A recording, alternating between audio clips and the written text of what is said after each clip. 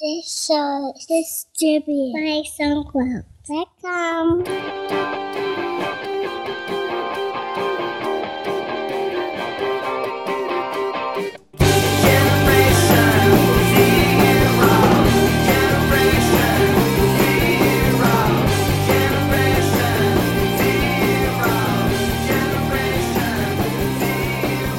Welcome to episode 234 of Texting, hosted by myself, Justin Vincent, and Jason Roberts. And today, we are in our usual recording place, but we've changed our seating situation, and we're trying this on two separate sofas. So it's a very kind of relaxed situation here. Maybe we should take a photo. Maybe not. And then put it up on the. Well, I don't know. We can take a photo of the two of us. We have to have somebody else. And how about taking a photo of the empty sofas? Do you call it sofas in the US? You can call it a sofa or a couch. A sofa or a couch, yeah. It's pretty much the same thing. Huh. I don't know if there's technically like a difference. Like a sofa is like a 2-seater versus a 3-seater. I think it's just synonyms. So, what do you call them in English? You call them sofas, or do you call them? Yeah, sofa. Else? Yeah. I guess you could call it a couch, but I think it's like us calling pants trousers. It'd be like. Yeah. A little strange for say, hey, put on your trousers. Like, what do you? Well, pants. You just can't say in the UK because that means underwear. Right. Yeah. Okay. So I have. You have pants on, right? I do have with your trousers. Pants and trousers. Okay. You wear pants and trousers. You see in the UK. So I have never seen your knees. You've never seen my knees? You've never worn shorts. I have never seen your knees. It'll be 120 degrees this summer one day, and you'll still be wearing your black jeans. Well, English people don't wear shorts. I've seen movies like when like Lawrence of Arabia when they're down there in the desert. They're all wearing shorts. I guess maybe, but I think in the general, English people don't wear shorts. Although I'm probably going to get shot for saying that. But yeah, and this is like the aristocratic, brass down but you there. Mean like the flare, those kind of flare khaki shorts? Yeah, these are the officers. I mean, it wasn't like it was the upper class, If you want to see my knees, I can show them to you right now. I just want to point that out to our audience. I have never seen your knees. Okay, there's loads of. I don't know if I'm missing anything. I'm just saying. Okay, that's a weird conversation. So I have a bad headache right now, and we just went out to Rite Aid to get some Alka-Seltzer because for some reason Alka-Seltzer is the only thing that actually helps my headache, and they had the automated checkout things. Oh my god, it's just so impossible to get through those things. I scanned the Alka-Seltzer, right? It said, well, okay, yeah, $10.99. It says place it in the bagging area. I placed it in the bagging area. It said item is wrong weight. It says please scan again. I'm like, what? Item is wrong weight. And then you know why? They probably check. And it's because people don't remove the stickers from a less expensive item or something. Probably like alcohol or something, right? Well, people do that, right? They'll switch the stickers on something that costs like $2 and something that costs like $20, and they'll check out, and people don't know. So they probably have a check. They say, well, the weight of this item has to be in this range, otherwise it's going to send an alert. Yeah, good thinking. So anyway, I moved machines. I mean, I just couldn't get any further with that machine. So then I switched machines, and this time it was the right way. I never saw anyone have so much difficulty going through an auto checkout kiosk. So you're displeased with the user journey? Is what you're saying? Yeah, the user journey sucks. Like they could learn a lot from web standards. Right. So we were arguing about. Well, what they were talking about was using GUIDs instead of auto increment IDs. Well, we were also arguing about, and I think maybe, I don't know whether you want to talk about that first, but just the amount to reveal about a project that you're working on. So I'm very paranoid about the Didgeridoo project and the technological stuff that we're doing, because we're solving a lot of problems. Like every day we're solving a lot of problems. And I remember in the last show I said to you, I'm sure that there's a competitor listening to this. Right. And you said, no way. We've got we've only got 1,500 listeners. Like, how's that possible? So anyway, since then, we've discovered that 3 competitors listen. Well, one guy emailed us. Where do the other 2 come from? Where are you talking about? So there's 2 people at MicroConf that I met. Oh, really? Yeah. 2 people who literally discussed it at MicroConf. So actually one of them, it was their girlfriend was basically in very, very important competitorial role against us. Okay. So and they obviously share stuff with their girlfriend, right? Sure. Hey, so I heard Justin talking about no. Basically, it's like she'll be coming in and she'll be saying, "Oh, we're having this problem. We're having this problem." We're like, "Oh, well, I heard Justin solve this problem this way." Then all of a sudden, that goes into this company that already has 500 million behind it or whatever. Mm-hmm. So 500 million. Yeah, big company. Big company. It sounds like IBM. Okay, so but anyway, and there was another. Okay, but so what I'm saying is where do you draw the line? Because you actually spill the beans about Uber a lot, right? So I mean, you literally say how how your quad search function works. I mean, what about? Do you think that maybe the Halo guys are listening? Yeah. I mean, it's all potential. It's potential. But they're all small things. I mean, there's just thousands and thousands of small problems. So if I reveal 5 or 10 of them over a period of months, I don't know if that's really, it makes any substantial difference. And it's also, everybody's kind of following their own path, right? So even if you describe, let's say we're saying we're talking about how to drive from LA to San Francisco. Yeah. And I'm going up the 5 and you're going up the 101. And I say, oh, well, what you want to do on the 5 is you do this. Well, they're already up the 101. It doesn't even apply to them because they're going down a completely different path, or they made different technology choices early on. So things just don't. All right. They don't work in the same way. You know how that happens all the time where you'll say, oh, you know what you should do? You should do this or you should do that. And I'm like, no, I can't because I'm doing these other things. You're like, oh, okay. It doesn't occur to you that the things that applied to your situation were very dependent on your subtle technology choices. Right. Yeah. That's what I think. Plus, I just don't think it really matters that much. But at the same time, stuff that we've spoken about on the show, has ended up in the ether and has ended up out there. There's been a few times when you said, that's what we've been talking about on the show. They're doing that exact thing right there. Yeah, but it's hard to figure out. Did people come to these conclusions because of just coincidence? Because it's sort of. A lot of people who are thinking about similar things will arrive at that conclusion within the same 6 or 12-month period. Right. Or is it like, oh, I listened to texting, or I listened to someone else listened to texting, and they wrote a tweet or blog post about something. Yeah, exactly. I don't know. I mean, it's hard to sort of figure out where that came from. You can't really. All right. Well, you're just about to go into the GUID stuff, which is related to something that we've been doing with Digido. So I'll bring it in because it's an interesting discussion. I'll bring it in from where we started, how the whole GUID thing started. So we needed to set up MySQL replication. Basically, we realized that was an important feature that we needed to do, and actually. We had no idea about it, and it was a really key thing that we needed to do because we needed to move servers closer to our kids. So we needed to move in. What we're going to do is we're going to build a mini kind of Akamai thing. So I'm just saying this. Mm-hmm. So we're moving servers closer to our kids, at least in the same city, in the same region as them, right? So we have a central cloud server, and then we have other servers closer to the schools, right? So obviously, we need to do MySQL data replication to get the data to those servers. Mm-hmm. We have no idea we had no idea. So it's like, oh my God, we've got to get the server closer. What are we going to do? How are we going to do this? So remember we had Baron Schwartz on? Yeah, from Percona? Yeah, from Percona. So I remember. Now, Percona is. Now, okay. I can't. Is that the name of the company as well as the database engine? Yeah, I think so. Okay, yeah. so Percona is a MySQL consulting company, right? And they also have an engine called of the same name that's like MariaDB. Is that what it's called? MariaDB. I don't know. I thought it was Percona or something. But anyway, go on. No. I said it's called Percona, but there's another one that they compete with, right? There's another sort of drop-in replacement for NODB or whatever that actually has a lot of improvements. It's has more features and is faster. And anyway, so that's if you want to go back and listen to a show purely about that stuff. Just, search for Baron Schwartz or Percona on. So anyway, we needed to sort this stuff out within the next few hours kind of thing. So I called up Percona. You were on premises. You were in DC, trying to make stuff happen, right? So we called up Percona and said, look, we need a consultant. So this AnyFu style, right? Mm-hmm. I need a consultant. I need to speak to someone now, right? Right. Okay, well, their regular rate for consulting is... 100 an hour, right? But then they do time and a half.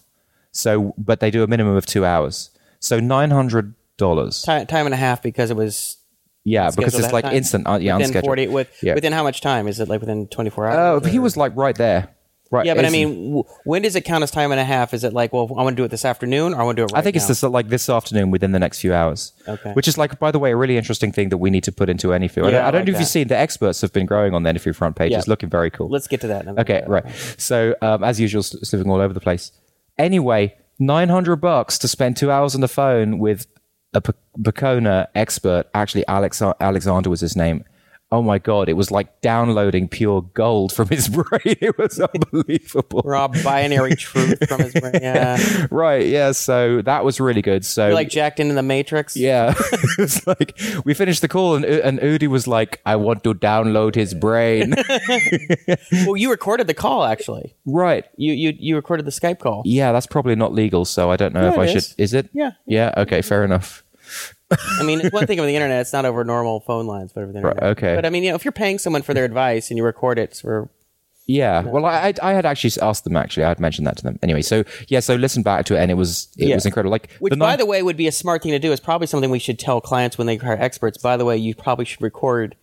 Yes, exactly. So you don't, so you don't lose this valuable information. Because even if you're taking notes and following advice, there's going to be a dozen probably factoids that you would like to hold on to. Like, what did he say? Yeah, he said something about this. Yeah. So anyway, just to give the top line about that, because that's an interesting subject in its own right. There's three major types of MySQL replication. So there's like a master slave concept.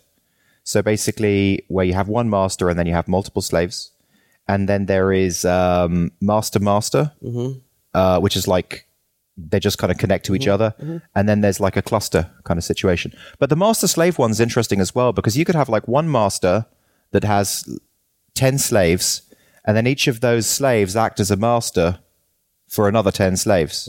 So you can kind of branch it out that way, which is pretty cool.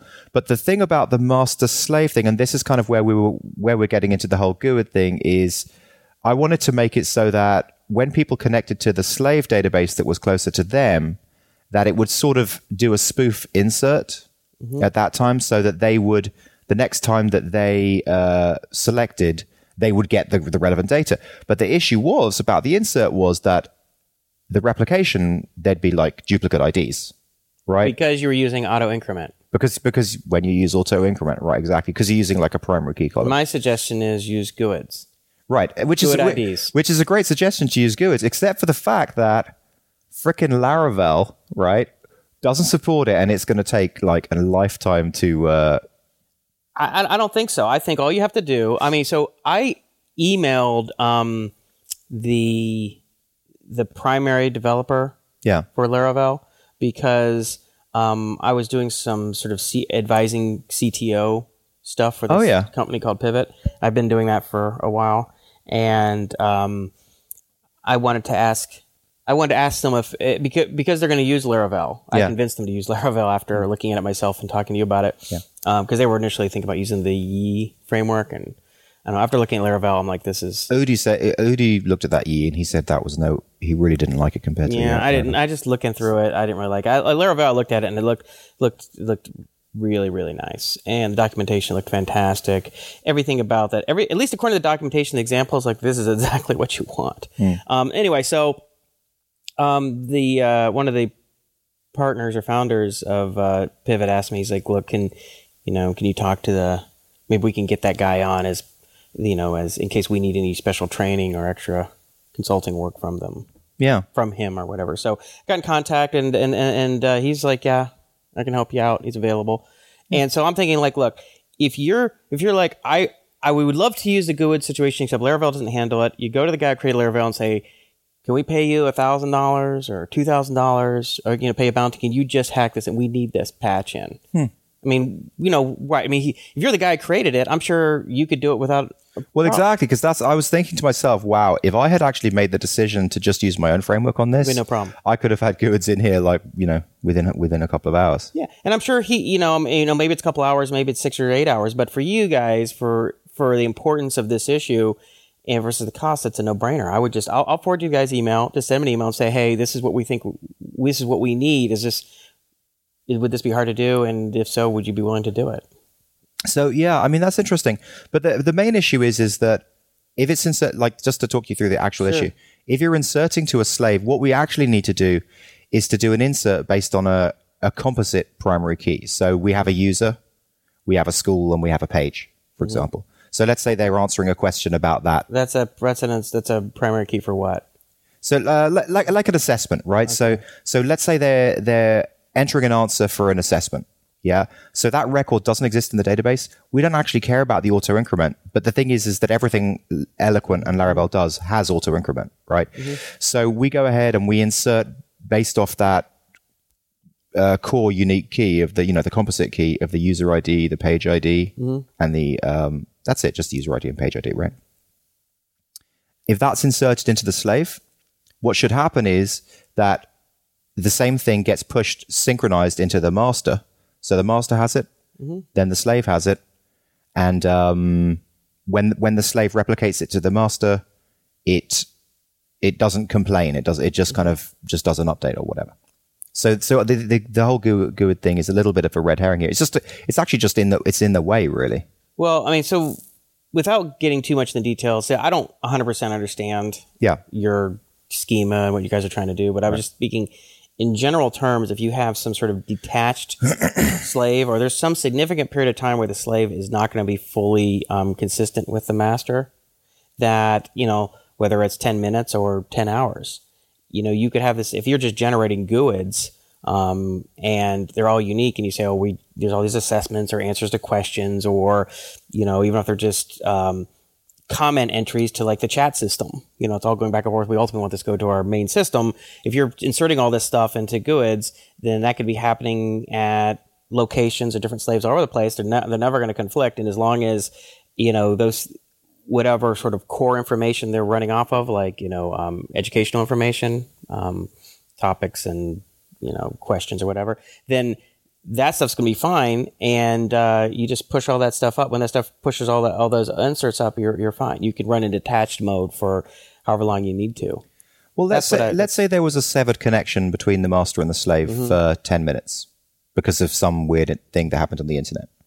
So then you insert a record into the slave, but you have like some synchronization thing that's going to push to the master when the connection comes up again. So that will push it into the master. But now what's going to happen is the master will have a separate GUID. It'll have a new record. And when it pushes it back down, there's going to be now two records. Well, I mean, I think as part of that, I don't know a lot about specifically how MySQL works. Yeah. But speaking in terms of just logically, you have two different data sets. I mean, all you have to do is like when you do an insert like that, you say if it has a GUID, use the GUID it exists. If not, generate a new one at the master side, right? Right. You already have a GUID. You don't need a new one. It's one exists. But there would be. Yeah. Okay. See what I mean? I don't know how much you're writing on, because obviously I didn't listen to our conversation with the Percona expert, and I don't know if it does everything. I mean, if it does everything, then you can't maybe reach in and say, do that. But there might be a very obvious SQL way to do that. Doesn't sound like something is very strange, because using GUID versus auto-incremented IDs is extremely common. I mean, you go on Stack Overflow and you'll hear these heated debates about which has advantages in what situations. So if that's the case, and there's a huge number of situations where people are using slave master replication stuff. So there's got to be people. What's the name of the guy who does coding horror? Jeff Atwood. Yeah, he's been talking about GUIDs for a long time, just saying that they are just much better than the other thing. Yeah, I mean, anyway, I've tended to use auto increment for most of my MySQL stuff, because the stuff that I've done with MySQL is just very basic. I haven't needed anything that sophisticated. I mean, the real pain of like using a GUID is like, imagine you have a user table. And everything's good. Like these, 32 characters in length or something? Well, they may you can do even be whatever longer. You want. Right, make some kind of a string, or maybe 60. I don't know. But anyway, like, how normally you say, select where user ID equals 1. You're just doing it for tracing or debugging or whatever. Like that basically becomes very difficult. Becomes very painful. Yeah. I mean, as long as you're like ordering, I mean, I guess it depends. I usually have like a create timestamp. Yeah. So I can order sort of like, sometimes you just select order by ID or whatever. You select order by created timestamp. Yeah. And it has the same effect. Right. Using a MySQL timestamp. Anyway, Well, I want to ask you, Wayne, so tell me about is there anything more about the experience of working directly with a Percona expert? Just that it was just golden. It was like really, really good. I mean, it was great working with someone who totally understood the issue in the space. And we got the answers we needed like there and then. And, by the next day, we'd completely developed the situation that we needed to, So assuming you had not been able to talk to that guy, what would have been the outcome likely? How long would it have taken you to sort through this stuff? I would say it would have taken because there's these three different types and then there's other different options. So for example, you can synchronize with statement or you can synchronize with mixed. And there's another one that I can't remember right now with like the MySQL replication options. So he explained in detail what each of those meant. Of course, we wouldn't have a clue. And I guess it would have taken a week, of just like, and truly we wouldn't have actually known. And you might not have had, and the situation might be a little hacky anyway. It might not have been what you'd do is you'd find out in like a month's time that, things are breaking down because you didn't understand the way that this thing was working. Or you used solution B. You should have used solution A. Yeah. But it's kind of too late for now. You're just going to go with solution B for a while. It works okay, but you're going to make this change later, and It's just this big kind of technical debt that's just sitting there. Well, right, because there's kind of like a row level replication or a statement level replica, like where it will do sequences and things like that. No, not sequences. What's the word where you wrap a bunch of queries into one? I don't know. I've forgotten that name. Oh God, why don't I know that? That's like the most basic thing. But anyway, yeah. So there's two different approaches, like row level or statement level, and obviously statement level is much better.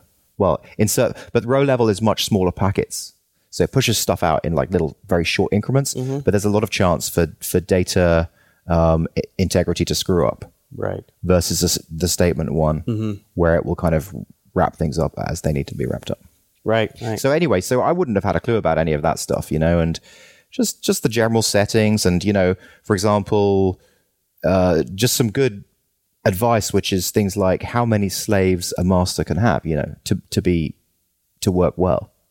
Right. It's all those things that a lot of these little heuristics that you only get from using it quite a bit. Yeah. Whereas it's sometimes hard to find that. It's like, well, you if you go on, you do a search on Google and maybe end up on Stack Overflow or some random MySQL forum and it's like, oh, well, it supports up to 64 slaves or 120. Right. And you're like, okay, well, do I need 64 or do I need 6? I mean, what? Well, even the question, I mean, it's good because like I say, well, how many slaves can you have per master? And then he's like, well, actually, that's kind of loaded question because it depends on, A, B, and C. Right. And, depending on this, but he would say, well, generally, if everything was just median, then I would say you could maybe go up to 50 slaves per master. Mm-hmm. But if you had, this kind of size database with these kind of size rows, then it changes it completely. And so he basically explains it completely. Yeah.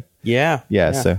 Well, that's cool. I mean, that just shows you. I mean, it's like the $900. You're like, wow, we spent $900 for 2 hours. I'm like, that was a bargain. It was. That was an absolute pennies on the dollar bargain. Yeah. I mean, and it's just so hard for people to get their mind around stuff like that. And it's typical of the whole thing that humans do. We falsely equate value with time in certain ways that screw things up for us. And it's like, you always have to be careful of being penny wise and pound foolish. It's like, oh, we saved $900. Like, well, dude, it took you like 2 weeks to figure that out. And how much do we pay you in a month? It's just ridiculous. So, but it was really cool. I mean, I'm glad that you guys are able to solve it. And it's interesting that you guys, I mean, obviously you can't talk about all these problems you're confronting and solving, but it's great that you have so much technical meat on the bone. Yeah. To dig into. I mean, it's to bite into. I can't complete the analogy. I mean, it's like, right. I mean, you're completely occupied with the technical side of this thing. Right. I mean, this is taking all of Justin Vincent to make this thing work, right? It's not like, well, but it is. Sometimes you work on a project and you just kind of, it just doesn't really take full attention because it's not that hard. You just kind of phone it in. It works. It's just not that interesting. It's not that challenging. But this is clearly very challenging. Yeah. From a architectural, like an infrastructure architecture point of view, from a low-level systems point of view, from a coding point of view, from a UI point of view, from a product point of view. I mean, all these different. Well, also from finding other people point of view, even just finding other people to help me do it, So I mean, quite a few people did mail in, but I'm guessing, I'm discovering that we're needing like pretty high level expertise. We're needing people who are kind of like me or you, really, to work on this project. What do you mean by that? Just like full stack with like a massive amount of experience in everything. Okay, so yeah, you're not talking about someone who's a specialist, but somebody who's done a lot in a lot of different stuff. But basically, generalist specialists. So someone who is, may have had a lot of experience at Node, who has had a lot of experience at developing Bash scripts, who has had a lot of experience at weird MySQL. Yeah, basically, widely deep. They're going to be expensive. These people are going to be hard to find and expensive. But one thing I want to say about that, one thing I think one of your real strengths I've noticed is that your willingness to experiment. I remember you've mentioned this to me about how the way you solve problems, sometimes it's like you do the buckshot approach. You'll just try lots of random things until you get something to work. I'm like, well, how'd you get to work? He's like, I tried everything. I just started changing stuff around, and eventually I figured out what worked. One guy on a contract I was working on, he said, how did you get that? And I said, this way. And it was something like, put 2 commas and an exclamation mark on a line of code or something. Right. He was like, why would you even think of that? Like, how is that possible to even think about?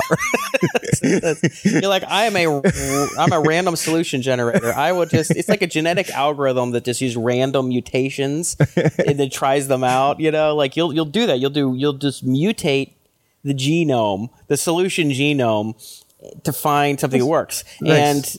And not only do it from a technology standpoint, but like this hiring thing, right? Like, so the way, this is one definition of an expert, which I like, which is that you're an expert in a field when you've tried every other possible way to get something to work. So therefore you're an expert. Like, I know this is the reason because I've tried everything else. Yeah. Instead of just saying, well, my philosophy for finding people is I do X. You don't really have a built-in bias or philosophy. You're like, I'll hire people full-time, I'll hire people contract, I'll hire people locally, I'll hire people remotely, I'll hire special. You're like, I'm just trying everything. Right? I'm just trying stuff. So by the time this thing is done, you'll be able to sit there and say, look, I know you think you want to hire people like this, but this is not going to work. I'm telling you, I've tried that many times. Like, this is what you want. For instance, I'm advising this, I told you I was advising on their hiring. So I created a coding challenge for them, and it's kind of these any food situations. I mean, I just do I don't deliver anything, right? I don't write code or anything. You're the any food consultant. That's right. And are we allowed to hear how much you charge an hour? I charge $200 an hour. That's not bad. That's our minimum rate in any food. Yeah, and if I was doing it if it was like a one-off, maybe I'd charge $250 or something. But since it's like ongoing work, but using the highest part of your brain. Sometimes it's 2 or 3 hours a day. Sometimes it's nothing a day. Yeah. I mean, it's at the end of the month. I mean, we'll see. Maybe it'll be 4 to 6. It's just when you move the mic and it hits your So maybe it'll be 4 or 5 or $6,000 a month. Maybe at the end. I mean, we'll see. I mean, it's been less than that because it's just been kind of ramping up. So basically, that's a good spend on their part, because essentially, normally a CTO is going to cost you 100 plus, right? I mean, what 100 plus for a CTO at a funded startup. A CTO at a funded startup. Yeah, well, not only going to take a big chunk of equity, but you're going to charge at least $180,000, right? $170,000. Plus. Well, I guess depending on where. I mean, it depends a lot of variables. Depending on where you're at, where in the country and where you are, but I mean, yeah. But let's just say what. Well, I was going to finish what I'm saying. Wait, go on. What were we going to? You want to? I'm just saying that it's incredibly good value for them to get you as a CTO for $200 an hour. Yeah. So I sent an invoice to them last month for $2,800. Right. And so, I was telling Sandy, I cannot believe how much value I've created for them. I've because I'm like, the advice that I'm giving them, the things that I'm telling them to do or not do is stuff that would just save you 3 months.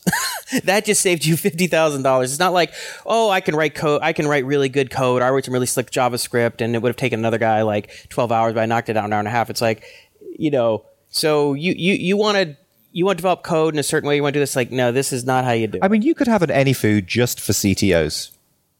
Yeah, like CT. Yeah, well, I mean, that would be a good business. We've talked a little bit about that, like being just that's all you do is serve as sort of a retained or on-call CTO or something. Yeah, but it wouldn't work with, like, let's say someone was a CTO or like a really high-level person in IBM or something. It wouldn't work with that kind of person. Like, it kind of needs to be people who've gone through the scrappy startup thing many, many, many times. Yeah. So what was interesting, I mean, I can't talk about their business or what they're doing or anything like that. But one thing I think I can tell and talk about in general, because it's just a generic thing, but it's obvious to anybody who's at least had some experience in the business, is that they're creating a mobile and a web app. Right? Like most endeavors, right? If you're not doing mobile, then you're just not with the times. That's going to be a really good reason, right? I mean, there are situations where you're only, but that's rare. So, and I'm like, okay, well, if you're going to, and they were talking about having different groups of people. They were going to have a consulting firm do one piece and other people do another piece. And I'm like, okay, well, you have to build an API first. Oh, like, yeah. oh, well, what's an API? And I'm like, and so I'm like, this is why an API is. This is why you absolutely have to have it. I said, he said, otherwise you're going to have the mobile guys are going to be creating this whole sort of ad hoc API so they can get data out, and then you're going to have the web people, creating their ORM and they're hitting the database, and then data is going to be coming inconsistently to the app that's sent to a similar screen in the mobile app is the web app. It's going to be different data potentially. It's going to be sorted differently, be filtered differently. Things can be different. You're like, what's going on here? It's like, no, you want one well-defined API. And like just right there, I mean, that was, hugely important. And I spent a lot of hours. That just seems so basic to me. I'm like, how can anyone even, but I guess I'm too deep in the forest, right? If you're not a technologist, you're not someone who writes code a ton of code and built projects from scratch, and you're they're business guys, and they're smart. They're very smart guys. I mean, the guys with like one guy has a master's degree in physics, and they're no means dumb, right? And they're no means naive. They just they don't know the details. It's like me going and talking to my mechanic or doctor about something. It's not what I do. Yeah. Like, I don't know. Yeah. The doctor was like, well, of course you should do X, Y, and Z. I'm like, well, how am I supposed to know I don't spend my time reading medical journals, so like, why would I know that? And so, but anyway, the time that I spent, for explaining APIs, to say, read this paper, or read this article, and this is how APIs work, and this is why we need them, and stuff like that, and convincing them, like, that was huge. Convincing, it's like, or, explaining why, I don't know. I don't want to go on and on. But one other thing about the API, though, is I was like, we need to define the API in extreme detail. So I worked with one of the guys who's he's kind of like their analyst, I guess. Yeah. And so what we've done, because it's a massive API, it's going to have like 250. But I want to give a caveat about that, because myself and Udi defined the API for Digidoo, and we built it out. And actually found out that it was 50% wrong, at least.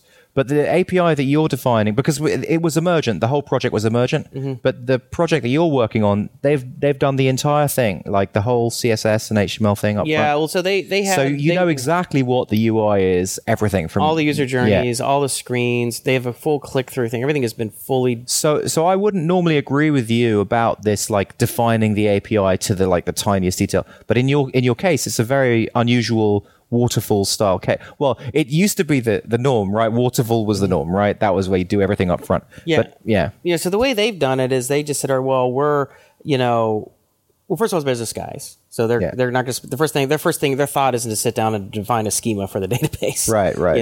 And they're like, okay, well, let's define mock-ups, and let's have screens designed, and let's create a click-through, an entire like fake click-through of the site, and then put that in front of potential customers. They went through, dozens or hundreds of potential customers and people and getting feedback on the screens and going through and it's not bad. I mean, it's not a bad approach. I mean, if you don't have tech people and you can get in front of customers in that way, that is a pretty good approach. That was really good. It's very lean. Yeah, that was a very lean way to do it. And it's very customer centric and product centric, which is great. So assuming that is a very good approximation of your first version, then the next thing is like, okay, well, before we go and start building a mobile app, and so before we start building out the actual web app, you want an API that will send back dummy data, so that first stub out all the APIs with dummy data, and then the mobile people and the web app people can be working simultaneously with the dummy data, and then you go through and say, okay, well, now let's define the schema and start and by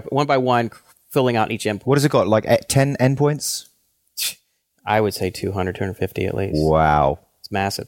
And yeah, because at first I was telling them this is a big API, it's probably 50 endpoints, you really need to do X, Y, and Z. And they're like, and then when one of the guys, the analyst, like, we'll get Saad on it, he's going to start, going through, everything. And I started, well, you need to list what are the resource types and, and this is what you need to find. And I'm looking at it, I'm just like, holy crap, that is massive. And so, it's, and then when I worked with Saad, I said, all right, what we need to do is first thing we need to do is we need to create comprehensive, very specific, very detailed documentation for each endpoint, for each resource type. I said, look at the Stripe API, look at Twilio API. Here are two examples of well-defined APIs. This is what we need. And so we went and we created a wiki on GitHub. GitHub wiki for the API and using Markdown, and it looks amazing. So I spent a number of hours going with him. He was like, you need a table of attributes and a table of relationships, and you need what's the type and what's the range of values. And are you putting sample JSON response in there? Sample JSON response. So you could basically make the whole mock API, and then both people could plug it in. Yeah. So I said, once you and I go through this and this thing is really well defined, then you can hand this to a serious developer and they can crank out the API super fast. But if you have an API that's not well defined, there's lots of inconsistencies and lots of holes, you're going to slow the developers down to a crawl, because they're going to spend their time thinking like, well, wait a minute, what's the type of this? And I thought this column was this. And wait a minute, we have these other 5 endpoints and these other 2 resources. I mean, everything's just confusing. I said nothing will slow down development more than that. Yeah. So like every hour that you spend on perfecting this API definition is going to save at least 10 on the development side, 20 maybe. So, what's the time frame to develop this whole thing? I don't know. I mean, I will have a better thought on that estimate on that once the API is fully documented. So we went through all of the one resource and all of the endpoints based on that resource, and of course we had to find related resource that it was related to. And we went through and sort of serve as a template so we could get our arms around the problem. Like this, when I say I want API documentation, this is what I want. Yeah. I mean, there's nothing left for confusion on the side of the developer. And now go back and work on all these other relationships, and then we'll build out the documentation. But anyway, that kind of advice and this kind of stuff is incredibly valuable, much more valuable than if I was, say, like billing by the hour just to write code. Yeah, I totally agree. And like I said, like I charged them all of $2,800 last month. It's very cool. It's just amazing like that. So I've learned that too. It's like, just don't waste time. Don't burn cycles being confused and being frustrated or flailing around in the dark. There are people out there that you can use, and if you're people or you go to AnyFoo and hire somebody. Yeah. By the way, check out AnyFoo, because we have we're beginning to cover the bases now. Like we have Redis, we have Node, all that stuff is up there. Yeah, so I see. I probably see a AnyFoo expert profile alert. Like either someone signed up to be an expert or they're submitted a profile. Probably at least one a day, maybe one every other. Maybe probably. I'm so happy we got Magento. Remember, I was telling you Magento. Like Magento is basically PHP commerce platform. Oh. Right. Mm. So and those are the kind of things that we need. Like we need also like a WordPress. Actually, we do have a WordPress expert now that I'm looking, but just things like that. Like Alan McGregor, author of Magento PHP Developers Guide. There you go. I mean, that is hardcore, right? I mean, so many people use Magento and like. Yeah, she's doing a great job. Most of these people are authors. Yeah, she really is. We made an exception for one guy because he's sort of an expert in combining Backbone, yeah, Rails, and what Marianne. Well, the reason why we made an exception for that guy is because Sarah had contacted the guy, the author, the creator of it, of Redis. No, Backbone. And he said, look, I don't do that, but here's some guys on the team who help me, and you should totally make them experts. Oh, really? Yeah, that's how it worked. Nice. Yeah. Jeremy Ashkenas. Yeah. So that was how it worked. So that's how we got Brian, man. Yeah. That's awesome. So it's coming along. I mean, we're getting closer to that critical mass where it doesn't look like we just signed up a bunch of our buddies. Right. Where it's like you could actually pitch a tech writer and say, "Hey, we got a significant stable of just Scott Gonzalez, who's a team member of the jQuery UI team, and author of jQuery Cookbook. We got Lucas Rubelki, who's author of AngularJS in Action. Yeah, AngularJS. There you go. That's pretty cool. These guys are Josiah Carlson, author of Redis in Action. Yeah. I mean, this is like we need to consult. I need to consult with the Redis guy because I need to point Uber to that guy because we do a lot of Redis work, and I know sometimes there's some hairy Redis things that. Remember Amos was telling me, he's like, "Yeah, if you get a Redis guy on there, let me know because we have some questions." There's a guy that we've got called Dave Assel, who's basically author of OpenGL game programming, and he just looks like he's a hardcore dude. Just by looking at him. Yeah. Oh, and also this other guy, Chris Johnson, pro Bash scripting. Doesn't he look like he does Bash scripting? Like that's what your Bash expert would look like. He's like the graybeard, right? Yeah, like all the graybeards. Yeah. Wow, it's getting there. So we one more person, and we'll have four rows. So it'll be 24 experts. So I told Sarah, like, just get five rows on the homepage, and then we're going to seriously start PRing this. Yeah, I think that's a good thing. Sweet. Yeah, I like it. And you've been being more upbeat about AnyFu recently.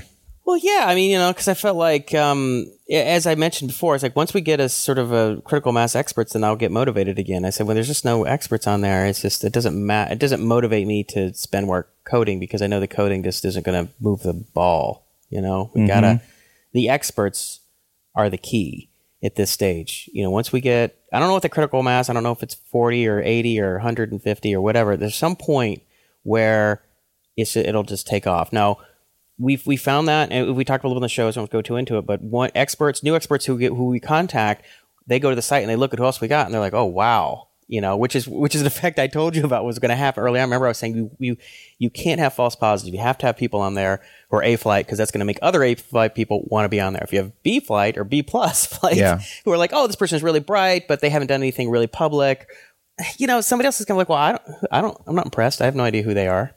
Mm-hmm. Even if it's a 200 IQ, I mean, if you've written a book or built something significant, you have nothing to show. Right. And so that's having like effect because like Don Felker was contacted by two of the experts. Mm-hmm. They're like, Don, what's this AnyFu thing, right? Yeah.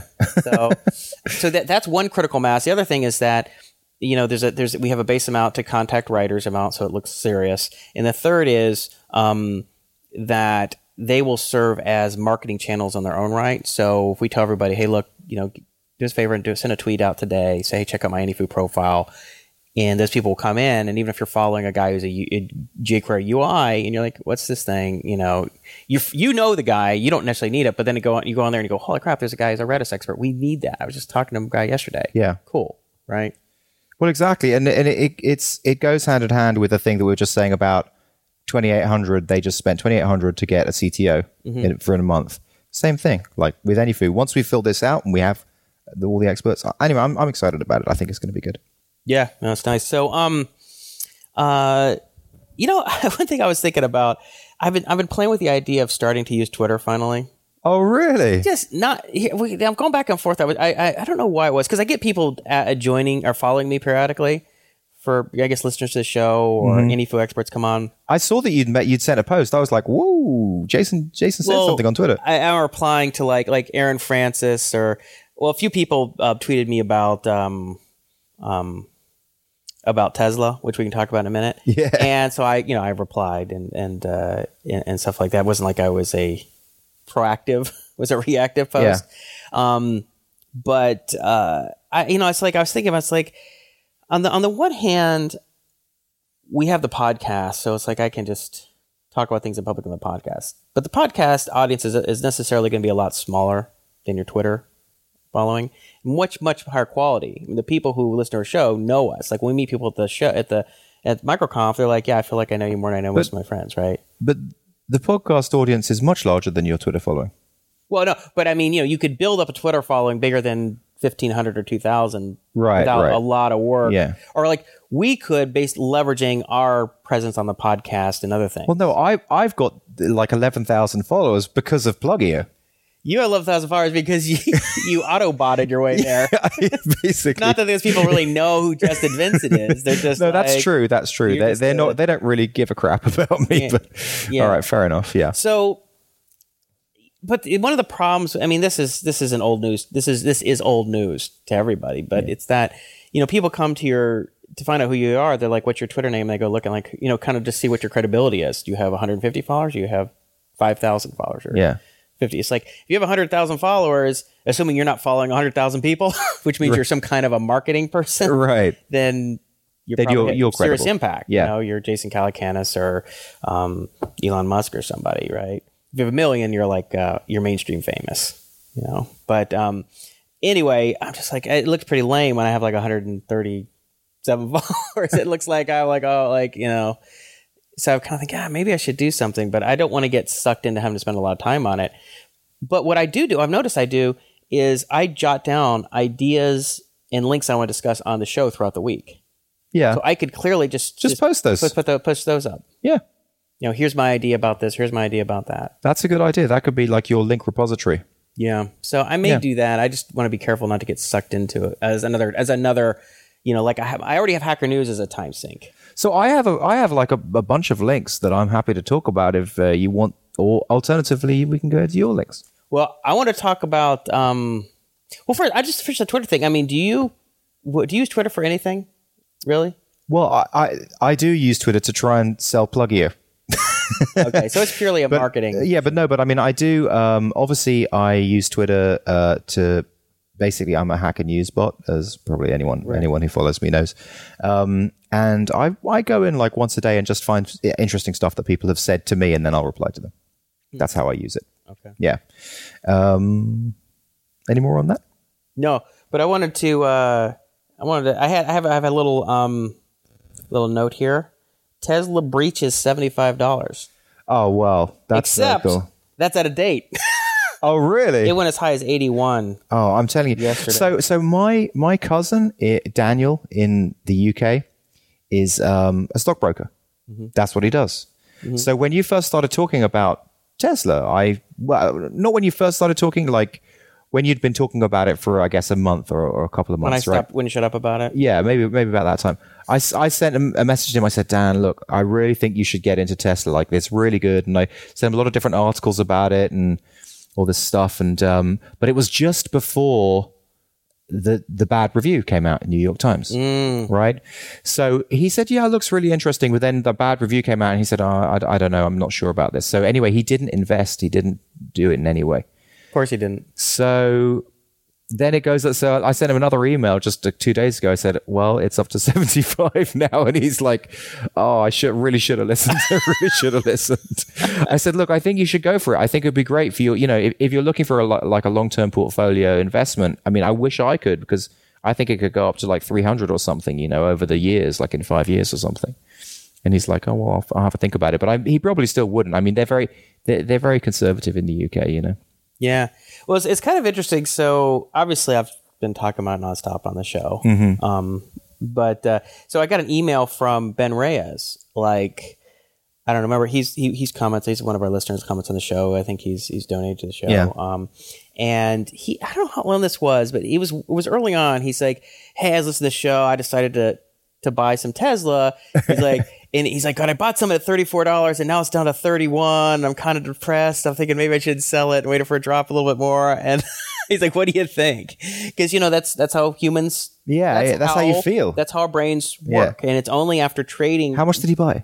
I'll tell you, I'll go the whole story in a second. Because he said I could talk about this in the show. Okay. So he goes, that's what he says. And I said, look, so I sent him this long email. I was like, Ben, look, you're not a trader. We're not trading here. This is a long-term investment. Okay, it doesn't matter if it's 32 or 38 or 28. Just don't look at it. Just put it away. And in 6 months or a year from now, you can just check in it. But that's all it is. Okay, any more than you go and check in your bank and see how your CD is working, right? I mean, it's just not, and because all it's going to do is cause you stress, and it's going to make you second guess, and that's not going to work to your advantage. And so I would just sit with it. Don't worry about it. And he's like, okay. I think he said he probably just said thanks, or it's okay. I'll do that.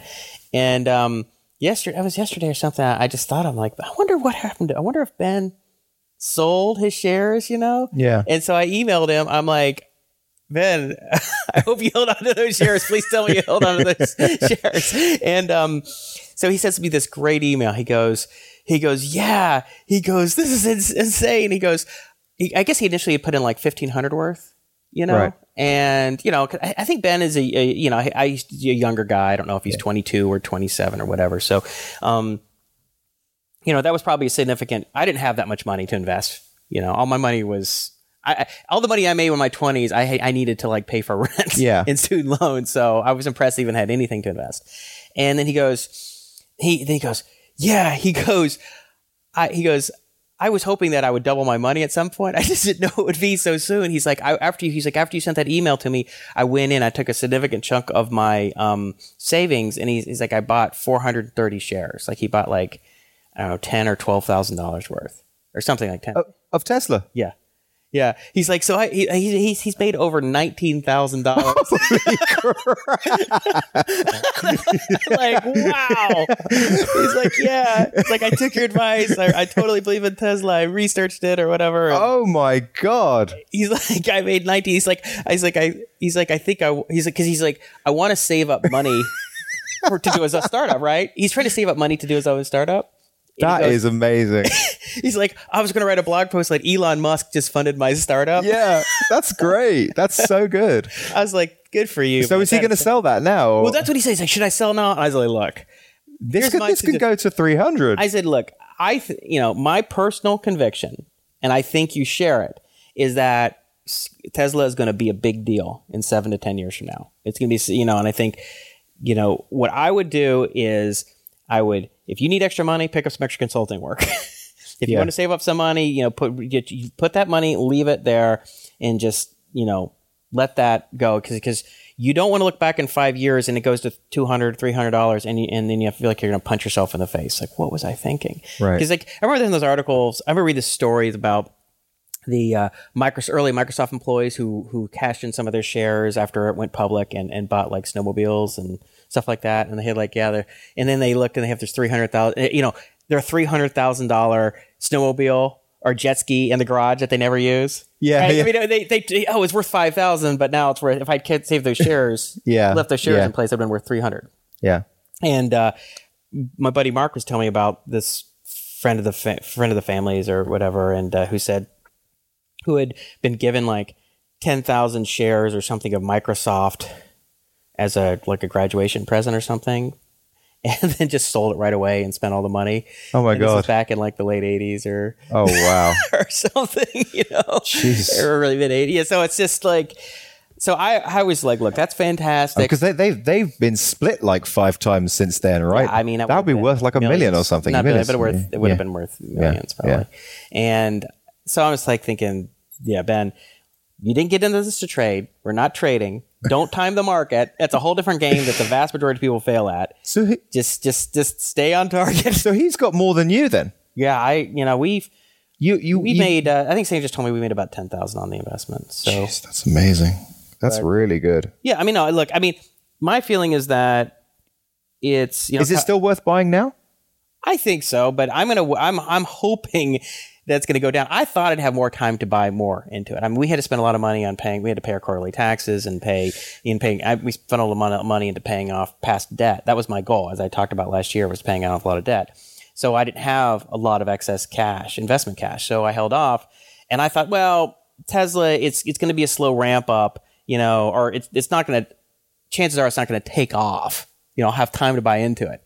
And of course it takes off. I'm like, damn it. Like, it's exciting to watch it go that high. You're like, I want to buy some more. I want to buy more. I want to load up while I was in the 30s. Well, what about Solar City? I mean, that's much lower. That's much cheaper. Maybe that's the one where we should be going by the large amount. It's gone up significantly percentage-wise since I first started talking about it. But it's still Still like 20, less than $20. Less than 30, somewhere in the 20s, I think. Okay. It's been going up. So yeah, I'm going to Solar City's the other we one. need to buy Solar City now. Like put at least 1,000 into it right now. The Elon right? Musk ETF. Plus, I'd like to hear from any other listeners who listen to my crazy advice and thought and agree. See, well, my thought is, look, it wasn't advice because that's illegal. So it was just your speculation. Yeah, whatever. I'll just say, look, my not advice on investing in Tesla, but anything is like only invest what you can afford to lose. Yeah, it's only your risk capital, and I don't mean like just what you have in savings. Like just what part would you, if you lost it, if it became valued of nothing, would it not really impact your life? Yeah, I mean, if you have to move out of your apartment, or all of a sudden now you can't pay your student loans, or your wife is going to kill you, or you can't. No, that's not what you invest. It's only like the risk capital. Well, that's very cool. And so I said to a funny thing, my buddy of mine, a guy I play basketball with at Jim Dre.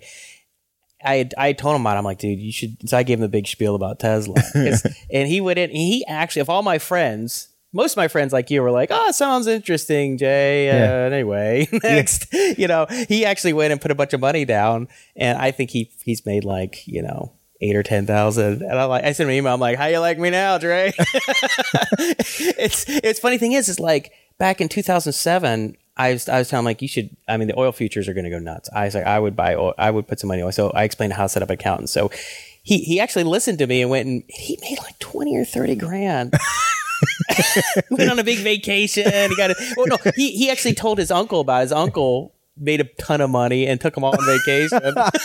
So I'm like 2 for 2 with Dre, And he's like, City's number when 3. Jason says something, I'm like, who's your buddy? Who's your pal, Dre? Yeah. So I'm like, dude, I think Solar City's the other one I think is. Well, I want to. Can you I've asked you this before? Can you help me do that? Like, buy? Yeah. How do I buy it? Like, where? Well, you just set up an account at one of these online brokerages like E-Trade or. Well, where do you buy it? We had an Options Express one, but I think Sandy has. All the one we bought Tesla was in our IRA, which is in our Fidelity account. So Sandy Sandy uses Fidelity. So could you get it through like a bank or something? No, you just go to Scott Trade or we'll sit down. I'll just send you a couple links.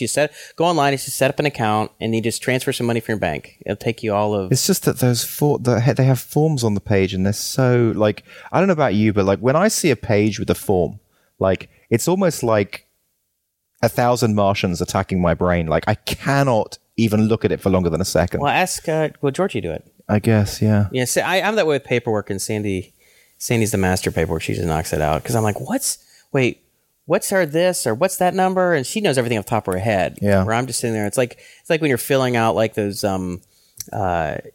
those forms at the doctor, and it's like you have to your last 5 addresses. How the hell do I remember where I lived in 1994? I don't remember the address. Yeah.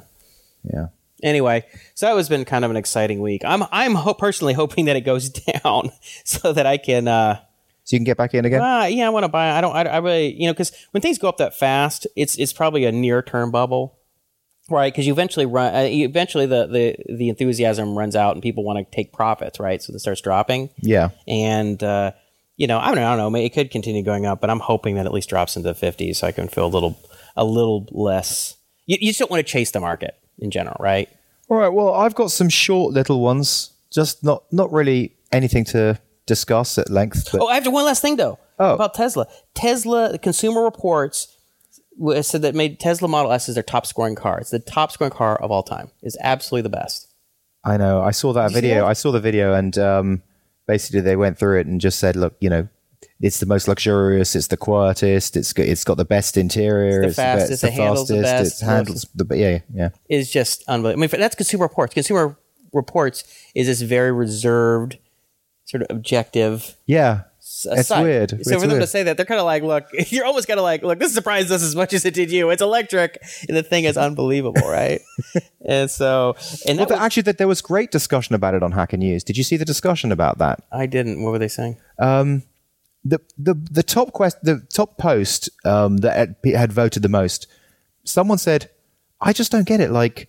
How is it possible that this new company can be there for 5 years and create this, and all these other companies with multi-billion dollars of budget can't do this. Like, how is it possible? And then there was a deep discussion about, innovator's dilemma and Clayton Christensen and everything. and all the different reasons why. And it was just so good, just basically how they're stuck in the mud and all the different reasons. Yeah, Sunk cost fallacy. Yeah. Now, I mean, basically Elon Musk and Tesla just did it from the ground up. Look, it's an electric car. Let's get rid of everything else. Let's just start from there. That's our base fact. It's an electric car, and let's just build it from there up. Yeah, and I read an interesting article yesterday talking about like the difference. What happened to Fisker? Where did Fisker, Karma? But isn't he the guy that ripped off Elon Musk? He ripped off he came in and at Tesla they hired this guy to come in and be a designer, and he left with a bunch of the designs and started his own company. And it was it sounded like it was pretty underhanded. But anyway, so he went and started his own company. And I have to say, the Fisker Karma is gorgeous. It looks amazing. I think Model S looks great, but I mean that Karma, that thing looked like even nicer than a Maserati, which is saying a lot, because I think the Maserati is about the most beautiful car in the world. I mean, I saw one, we were walking in San Francisco, and I was just like, jaw dropping, like beauty. Like, this is unbelievable. But the Karma's nicer. The what? The Karma's nicer. The Karma is beautiful. The Model S is fantastic looking, but the Karma is the best looking car I think I've ever seen. Yeah. And so anyway, but the Karma is going out of business. I mean, Fisker is going out of business. Karma is the model. I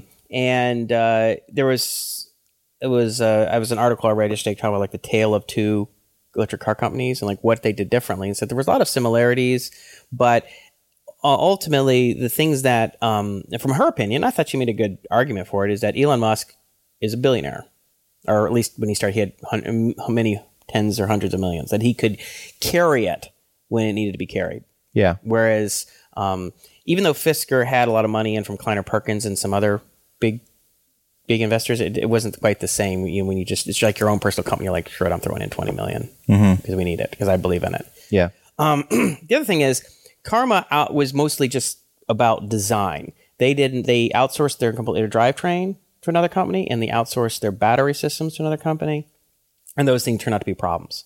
Whereas Tesla built everything in-house. Yeah. They kept everything else, and they did such a great job that they're licensing it to Daimler and Mercedes for their electric vehicles, and making a lot of money. That actually, the money they've generated from that, they've been able to funnel back into the Model S and to everything else.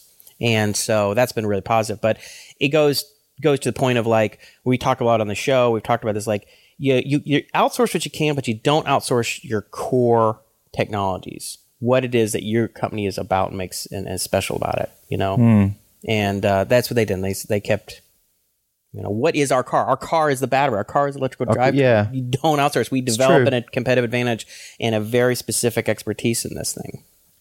Yeah. I mean, anyway. Yeah. So that actually, even some stuff you should even if it's not your core, like, for example, Beanstalk, right? Beanstalk D, which is like a job queue. Okay, Amazon has a job queue system, right? But I don't want to get locked in to Amazon, like, because I want redundancy. I want to be able to be on the Rackspace cloud, and I want to be able to be on Amazon. I want our entire system to be on both clouds, so that we can flip a switch and boom, it just goes from one to the other. So I think there's other cases where you should maybe not use some outsourced system. Yeah, I mean, I think there's different cases for why, but I mean, just your first consideration should be: is this what we do? Is this our core offering? Then we need to keep this in house and build it and become experts in it. And not to harp on this, but this is a point where you should use outsource. Like, for example, video encoding, right? Yeah, that's an incredibly complicated problem, and we need to do it because we serve videos to our tablets. But I really felt that it doesn't make sense for us to get very deeply into video. We need to find some way of outsourcing that, So video encoding as a service. Didn't like Zencoder do that? There's a few different service people that offer that, but that's been a massive weight lifted off our shoulders because we were doing that in the first place, dealing with encoding and transcoding and like fixing videos and all that kind of stuff. So that sounds really painful. Yeah, horrible. Horrible. Well, I mean, also you guys are very small, right? I mean, you keep talking about, like, I need help. We're 1.5 people, right? So, I mean, you can't do everything. Even if you think, well, we want to keep this in house. It's another thing when you're talking about we have 10 or 20 people, what you do in house versus 1.5 people. So, well, I've been ranting and raving about Tesla, so no. I mean, Tesla rocks, and I don't blame you. But I've just got a few quick, short things that I think are interesting that I wanted to talk about. I don't know how much we can talk about this, but I want to tell you that I read an article saying that scientists think graphene could be used as a paint to harness solar power. This is old, isn't it? Like a couple weeks. What you'd heard that? Mm-hmm. Yeah. You don't seem very impressed with that. Well, no, it's cool. I'm just I read this. I read that a couple weeks ago. I can't remember too much. Why do you have that in your link list? I'm looking back. I keep a list of all the links that I write down for the show, but then we don't talk about. Oh, okay. So like things that I can, reference back and maybe bring them up in a new show. Well, I thought that would be so cool. Imagine if basically you just got this paint and you just painted it on stuff. Yeah. On your roof, on your walls, or whatever. Like, because the one thing about the solar power so far, even from the Solar City, it's just kind of ugly putting all that stuff on your roof, right? It would be so much better if you could just paint the roof itself. Yeah, well, that sounds great. So graphene paint in a way, they talk about the efficiency level or anything like that? Not so much. Just that it's a possibility. Okay, so I'll switch on to a different subject. No, it's fine. A related topic. There is an article I read the other day called "Conventional Wisdom About Clean Energy is Still Way Out of Date," and I meant to look at this and find some of the numbers, but essentially they were saying that like the estimates that we had for 2010 from 2000 about like, well, there'll be this much penetration in first world countries of photovoltaics versus wind power versus this and that, and all this stuff is just way out. So, for instance, here's a couple. For example, the International Energy Agency's 2000 estimate for wind power in 2010 was 34 gigawatts, while the actual level was 200 gigawatts. Wow. 34 versus 200. So we did a lot better than they said. Yeah, I mean, but that's like six. But in an opposite direction, times. Kleiner Perkins. Did you read the story about Kleiner Perkins totally going downhill because they've done so many green investments, clean energy, but they just haven't paid off? Yeah, I read that article last night that their green tech funds that they started around 2000 because of Al Gore. Yeah, right after Al Gore. Not because of Al Gore. They hired Al Gore to come on and be sort of like a face of it, and they could sell, whatever. But they invested in all kind of green energy stuff all over the place, but it hasn't done that well as an investment. And they basically are not in a great position now, and they weren't in on the whole Facebook thing. They missed all the social media stuff. Yeah, all the social media stuff. At least early rounds, but they jumped in the later rounds. So Kleiner Perkins, which made, like, they showed their funds that, like, their 94 fund made, like, 34x returns or something. Right. Like their 96 made 17x returns. Their 98 made, like, 6x returns, and their more recent after the bust and everything else has made like 1.4% or losing money. I mean, really, that sucks. I mean, and they're supposed to, and you always think of like Kleiner Perkins as like, oh, that's the biggest name. That's like the Goldman Sachs of the venture world, like they're the name. I don't know. It's kind of an interesting concept. It's like, how is it that a particular industry could be growing 20% a year, 30% a year, but you can't make money investing in the companies that are in that space? Just right? Because I guess you're just picking, like, no, you know what it is? Because you've got a bias, and your bias is picking these certain companies, and those companies are bucking the trend. So they're going against it, going down. Everyone else is going up, but because of your own biases, you're choosing these ones that are going down. You'd think that you'd almost. I mean, if they invested in that many of them, because it sounded like they invested in the huge. Yeah, massive. You'd think that would almost work as like an index. Like this is like a clean energy, alternative energy index fund. Yeah, but I guess it didn't work out that way. I mean, I don't know. I mean, I'd have to really research to try and understand that. But clearly, that doesn't work that well. But so anyway, I want to read a couple of these numbers. It said the World Bank's 1996 estimate for China was 9 gigawatts of wind and 0.5 gigawatts for solar PV by 2020. Yeah. Okay? But by 2011, the country had already achieved 62 gigawatts of wind, so versus 9, which was the estimated, and 3 gigawatts of PV, which is versus 0.5. Wow. And so they just show these things, and they just go through lots and lots of numbers. So it's just going crazy. So that means that we will be like, if you look at that, that's kind of exponential, and we may well be able to get on clean energy. Is that what you're? Yeah, is that the trend? I think by like 2000, well, like certain countries are going to hit 100% by 2030, like Denmark and I think they say Munich specifically out of Germany, 60% by 2030. They say the European Union, Germany, and Brazil reaching for at least 60% renewable energy electricity by 2030. Wow. Yeah, I mean, I think, 2030, 2040, kind of that time range. I mean, we could be, in the 60, 80% range. I mean, I think there'll always be fossil fuels around for certain types of things. It'll just be cheaper and easier, and it'll be more limited. But, I think it's penetrating faster than people would expect. Well, okay. Well, just to tell you something else about something that's going faster than people expect. The Google Glass. Right. Yeah. I mean, like that sort of cyborg existence of basically man and machine melding. Yeah. That is coming down the road much faster than people think, because Google Glass is out there. It's like, a lot of people, it's over 8,000 people using it right now. And just look, I mean, it's got to the point where there's etiquette articles about how to use Google Glass. And you saw that like a San Francisco bar banned it, right? Did you see that? No. So basically, banned. Like you're not allowed to use Google Glass, because basically, with Google Glass, you can like instantly film something. Like that's it. You can just film it. You can multicast it from where you are. But augmented so you're reality. talking to someone and they start talking shit about what you're like, and you're like, you can talk at one of your classmates or one of your colleagues is like, oh, I think that person's rah rah rah, and you're like, so they're just grinning while you're just recording. Yeah, exactly. I mean, and of course, people are hacking it so that the way that Google Glass, the way that the core program is, obviously the whole thing's based on, I guess, Linux or whatever. So you have to say, okay, Glass, and then do something, right?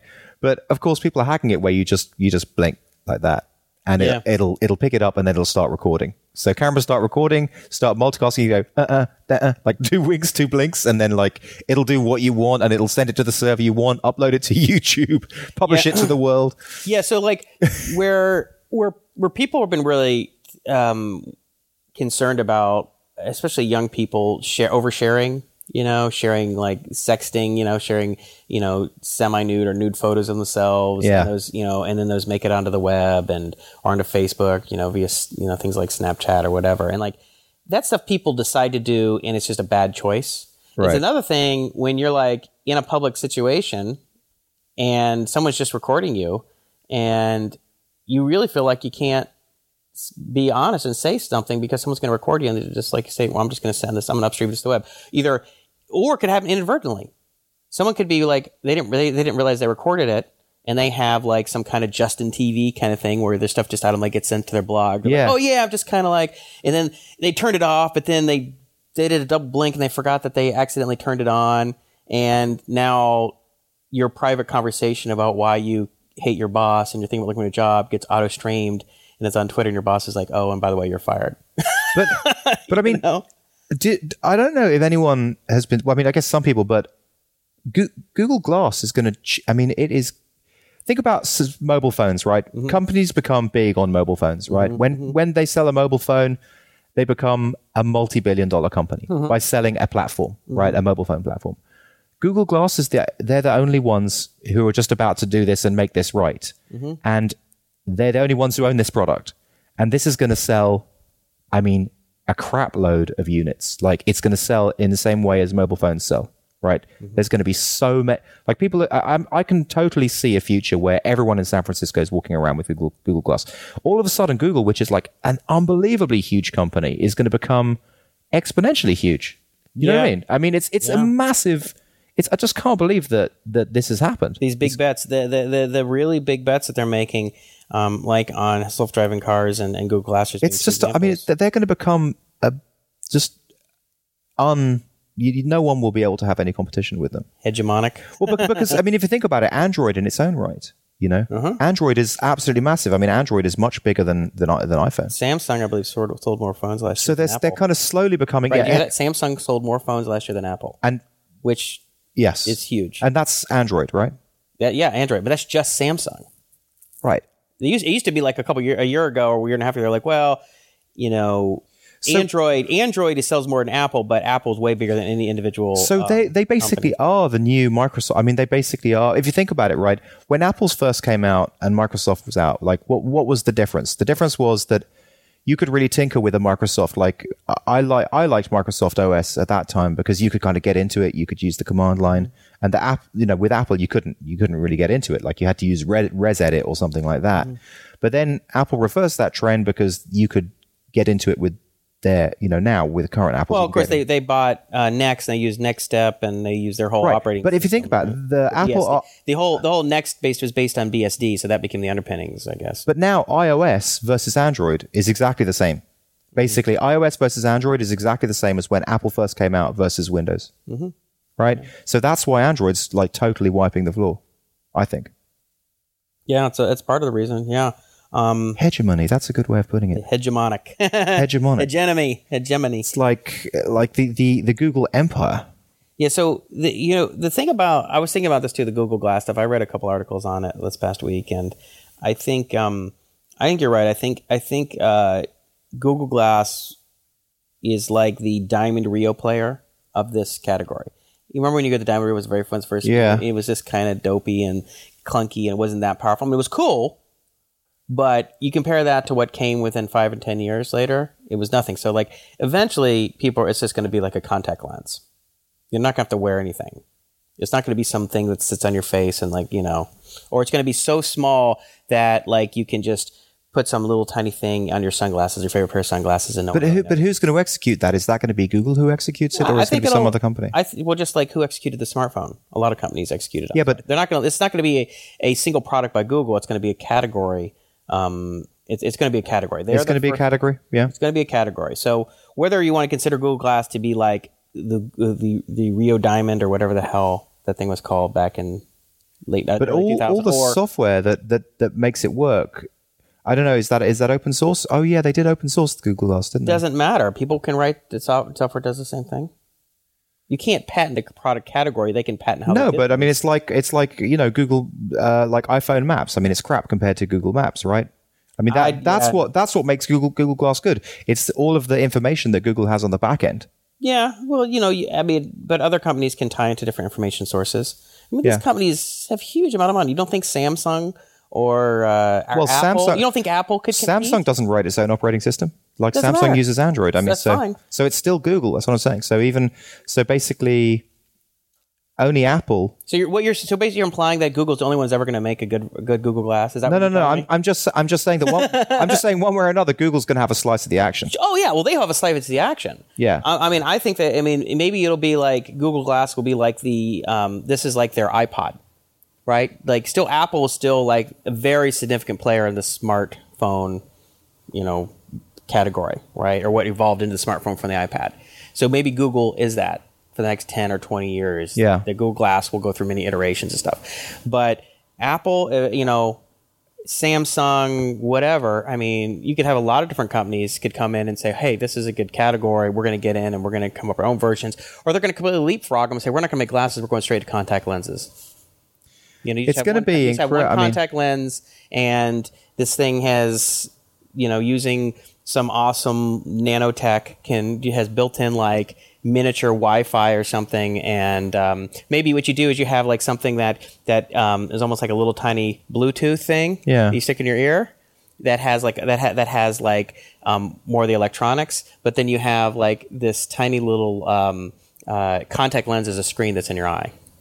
The other thing about the Google Glass is, how there was a lot of reporting about how cell phones, you're holding them next to your head and it's potentially dangerous. Yeah. The radiation. Well, Google Glass is GSM, right? And that's right next to your head. And people will wear them. I don't know if that's ever been proven that does anything. They haven't exactly proven it, but there's a lot of theory about it. There's people worrying about it. I mean, people worry about a lot of things. If there's no science that indicates that there's any, I think the science indicates that there's no. Yeah. Anyway, I just think it's going to be pretty huge. It's going to like 2-3 years time, and everyone's going to look like a cyborg. It's going to be freaking crazy. I don't think it'll be that fast. I think it takes time for people to adopt something that's that culturally different. Yeah. You think? Well, yeah. I mean, how long did it take when the iPod came out before everybody had an iPod or an iPhone? I mean, or a smartphone. But they weren't functional to the same level. I mean, this thing is like incredibly functional out the box. I mean, if you want to talk about the level of function that a little Rio iPad, iPod player had, or even an Apple iPod, yeah, compared to what Google Glass is offering straight away. Well, it's a trade-off. I mean, it's not just what it does, but it's like, is what it gives me worth me wearing these weird-looking glasses everywhere, and people looking at me like I'm a weirdo? Well, I must say, I mean, like the whole driving direction thing looks pretty awesome. You know, you just wear this thing and you see the map, like the augmented reality map saying turn left, turn right. I mean, that is very sweet. I just think that they'll have to become smaller. You think? Yeah, it'll have to become smaller and even more elegant, less obtrusive, and maybe more flexible. Like people who wear glasses normally, they can work on their glasses. 'Cause right now, you can't. Yeah. So it's going to have to go through a number of iterations. Plus, just because some geeks walking around Silicon Valley and in San Francisco feel okay wearing them, it doesn't mean most people walking around aren't going to feel like a weirdo. Mm-hmm. It's like riding around in a Segway. You feel kind of like you look like kind of an idiot. Yeah. The guy in a Segway. You almost like laugh at him. And I think that's it's. But it'll take some time before it becomes socially accepted. But even then, there will probably, like you mentioned earlier, there'll probably be some severe limitations on it. People are going to be like, dude, like just like. I don't like to talk to you while you're looking down at your phones, texting or whatever. Yeah. I'm not going. If your thing is on or whatever, I'm not going to have a conversation with you. Like, take it off. Yeah. We'll take the glass off if you want to talk to me. I don't want a chance that you're recording this or you're like backgrounding me. It's just, talk about the ultimate backgrounding. It's like it's splitting people from reality. Yeah. Which our brains are not multi-core. Right. In that way. I mean, we're going to need an upgrade. We're going to need single core. You can't be like surfing the web and replying to email and reading Wikipedia while you're having a conversation and be able to hold a reasonable conversation. So, switching subjects, just very quickly, and hopefully this will be a short conversation, but I wanted to go back to, you were talking about space junk. Was that last show? Mm-hmm, yeah. Did you see that thing about Russian space junk almost destroys NASA telescope? I just want to show you this. Wait, say that again? A what? Like basically this. Some Russian space junk almost destroyed a NASA telescope. This close. How close was it? This close, like, half an inch on that picture I'm showing you right there. Is that like 10 kilometers? Or I don't know. Does it say how close it was? A 1.5-ton Russian reconnaissance satellite, Cosmos. Let's see here. Would miss each other by 700 feet. 700 feet? That's not too far away. Yeah, that's close. Yeah, NASA tracks 17,000 objects larger than 4 inches across in orbit above the Earth every day. Only 7% of the objects tracked are currently active satellites. Yeah, well, and as you've seen, like on planes, like if you fly into like a small bird, it can bust a hole through the windshield and stuff like that. So I mean, things even smaller than that could cause significant damage. Well, so. You want to go for the longest podcast in the world record right now? Yeah. No, not now. Oh, okay, not today. We'll have to plan it out like at least. Well, I just need a couple weeks advance at notice because then I'll come up with a ton of topics. And maybe we'll do is have people send in questions or things they'd like us to talk about too. Yeah. You know what? I totally forgot. I meant to open the show by saying, if you're a new listener, look at textingwiki.com. I think it's more important for new listeners to look at that than existing listeners to go and edit it, because it kind of explains the show. So anyway, maybe just a quick shout out to listeners. Please tell other people about the show. We would love to start growing Texting. It would be great to just get a few more listeners. I was thinking about this yesterday. If we could get to 2,500 listeners, I'd go back to doing it every week. Yeah, I would too. So help us get this, and two ways you can do that. One is you can leave ratings on iTunes. We haven't had a review. We haven't had a review since 2012. I looked at it. I just happened to look on it yesterday with 82 I mean, seriously, if everyone could if everyone who listens to the show just goes to iTunes and gives us a rating and a review, that will change the fortune of the show. That would. And the other thing is, send an email to any of your buddies who you think would like the show. Tell them. I mean, that's how word of mouth stuff works better than anything else. It works better than a blog post. Works better than anything. Just people you work with, whatever. Just say, hey, well, if only if you think they'd like it, right? We don't need people No point in telling it's a very specific set of people who would like the show.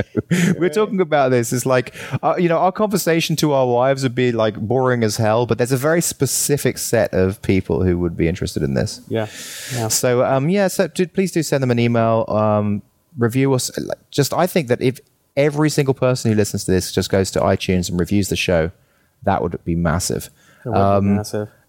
And if you do send an email to your friends, just send them also to textingwiki.com, so that they can get a general overview of the show as well.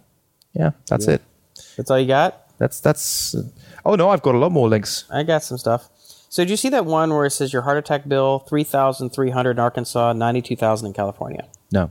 So I guess they Medicare, I think it was Medicare, did an analysis and said, well, how much were these hospitals charging for these various things? So it's a huge data set. And, it's just things they vary. It's not like you go up and say, okay, well, what are you going to charge for this procedure? And they go, well, this procedure is going to cost $3,000. And you can go on Consumer Reports, right? And say, well, or CNET. CNET says you should get your knee replacement at this hospital. And so you just get charged after the fact, and usually you just get killed. Yeah. It's outrageously expensive, and a lot of it gets picked up by insurance, so you may not be fully aware how much it costs. But if you ever have to do out of pocket, which happened to me one time, it is unbelievable. So hospitals are not allowed to charge two different prices to two different people. But what they can do is they can raise the price to this ridiculously high price, and they give group discounts. So like to insurance companies. I see. That's why it's so important to have insurance, even if you get like a high deductible one. Because what happened to me, and this is like 2001 when I tore my ACL, my anterior cruciate ligament in my right knee. I had to get it reconstructed. Right, it's not just like a little procedure; it's a full operation. Yeah. And so it turns out that a friend of the family's is a big time orthopedic surgeon. He's at this hospital in Chicago. So I flew up there, and he did it for free. And he said, look, I'm not going to charge, so you just have to pay for like it'll just be the hospital, the cost of using the room it's like an hour and a half outpatient surgery or something. They end up charging, like the anesthesiologist was like $7,000 or something. It was like the hospital charged like $15,000, and I think in total was like $35,000. Bloody hell! 35. I mean, it was absolutely outrageous, and so we ended up having to go through the CFO. And this is back. I didn't have any kind of money like that, so it wiped out. We maxed out our credit cards and used up all our savings, and I think we had to settle with paying them like 12 or 15 grand or something for an hour and a half outpatient surgery. So that's what I've told a lot of friends, like, if you play sports or, anything, where you could get injured. You could get injured, riding your bike and get hit by a car. Anything can happen. If you don't have insurance and you just go in and you pay out of pocket, you're going to get absolutely destroyed. You're not going to come away with this like, I got to pay, $2,500 deductible or something.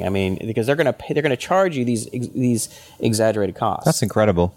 Yeah, it was one of the most. And so, what was the two differences between the article that you brought up in the first place? Okay, so what they're saying is that the costs differ. And what was the two different prices? $3,300 in Arkansas and $92,000 in California. 92,000. Yes. Oh God, I wasn't listening when you said that. Bloody hell. 92,000. So 92,000 versus 3,000. Yeah, 3,300. Wow. So what I was thinking, what we should do is have like arbitrage. I don't know how you do that. Basically, some kind of system where you arbitrage and like you say, hey, look, I'll do it for you for 40 grand, right. And push them to Arkansas. Well, I was thinking somebody should create a mobile app. Yeah. Where it just shows like I need this kind of surgery, and you can say, well, the hospitals in my area, how much they differ in cost. It may turn out that you drive an hour and a half down to Orange County or something, and it costs you a third. Well, you drive to Arkansas to save. Well, yeah, for that kind of money, 80 grand. But even if it's like, well, it's going to cost me 12 here, it's going to cost me, 7 or 5,000 here. I'll drive down here. Obviously, it would make more sense to fly in most cases. An app or even just a web page that lists all the major procedures and the cheapest and cheapest states. Well, because even if like you're at your doctor's office, the doctor's talking, well, we got to take you in for this kind of procedure, and you go look at it and you go, well, and especially if you could kind of describe the general things that need to happen. Yeah. Like, I have this procedure, that procedure. And it says, well, here's an estimate ballpark, assuming you don't have complications. Other stuff, it's going to cost you $42,000, right?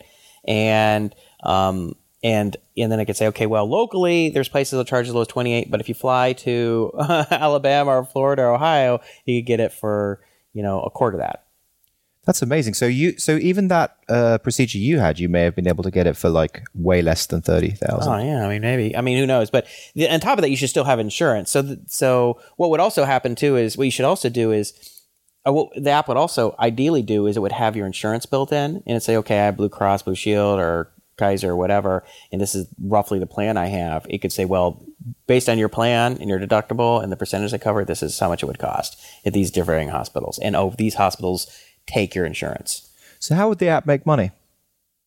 I mean, you could just charge. I mean, you could just charge to buy it. You could charge to buy it, or alternatively, you could charge commission to the hospital that you get referred to, or something. Yeah, maybe you could do something like that. I don't know. I mean, yeah, there's so much money in that equation. Yeah. That it would be probably pretty easy to pick up a business model based on that. That's an interesting. You've just given someone a good startup idea right there. Yeah, that would be cool. It'd be great to have that, wouldn't it? I wish it existed. Yeah. So I have another two things I wish existed. Go on then. So these I haven't said I listed them as a topic. 2 sites I want to exist, and one is what you know that just ain't so. I don't know what the title of the actual domain title right. is, but it's like. I was reading an article. It was talking about. I don't have the link here even, but let me see here. I'll put a link to it in the show. But they were talking about some new sort of internship-based learning. Like some people are, not going to college and they're sort of just going straight to doing an internship, and how they don't come with nearly as much debt, and they learn a lot more, and they get doing something they really want to do, and it could be the future of it. Basically, an apprenticeship approach. It's apprenticeship approach, exactly. And they said, but, there are things to be said about college. And one of them they were talking about was how colleges teach you, learn critical thinking and stuff like that. But I remember I read an article. I got to find it. But I read an article where they were talking about they did a test for these kids coming out of high school and the same kids coming out of college on critical thinking. And there was almost no difference. Like people's in critical thinking did not improve. College had no significant measurable impact on their critical thinking. So that's interesting because I had a similar kind of link, and I'll just interject and then you can go back to yours. But did you see this one about how the Tiger Mum study shows that parenting method doesn't work? Yeah. Basically, the more aggressively you kind of push your kid, and look at this chart, the quadrant there. Yeah. So tiger parenting, which to explain that is people there's this. First, I came with this article. I think this woman who was a tiger mom, and she was she was Asian. So the whole thing is that's called the tiger thing. It's really Asian tie-in. So in Asian parents, there's a stereotype that they're harder on their kids. They push their kids harder. They make them have tutors and prep more for AP tests, and they have to learn violin, and and they have less freedom. And it's just like they grind them more. Yeah, kind of like what's the guy we interviewed? We interviewed him on the show. I think he was Chinese or something, but remember he's talking about he can't even look at a piano anymore. Oh, right. Yeah. Anyway, versus the easygoing parents who were like, whatever you want to do, versus the neglectful, and versus what they call the best terms to be supportive. Supportive being that, how do they describe supportive? Can you find the link? Where'd it go? Well, this is what? No. But how do they define a supportive parent? It basically relied on give more freedom, and it was mostly positive. Yeah, I don't know right here, but I just thought that you might find this interesting because I read it already. Oh, you did? Yeah. So because I run across a lot of parents who are kind of verging on the tiger parenting.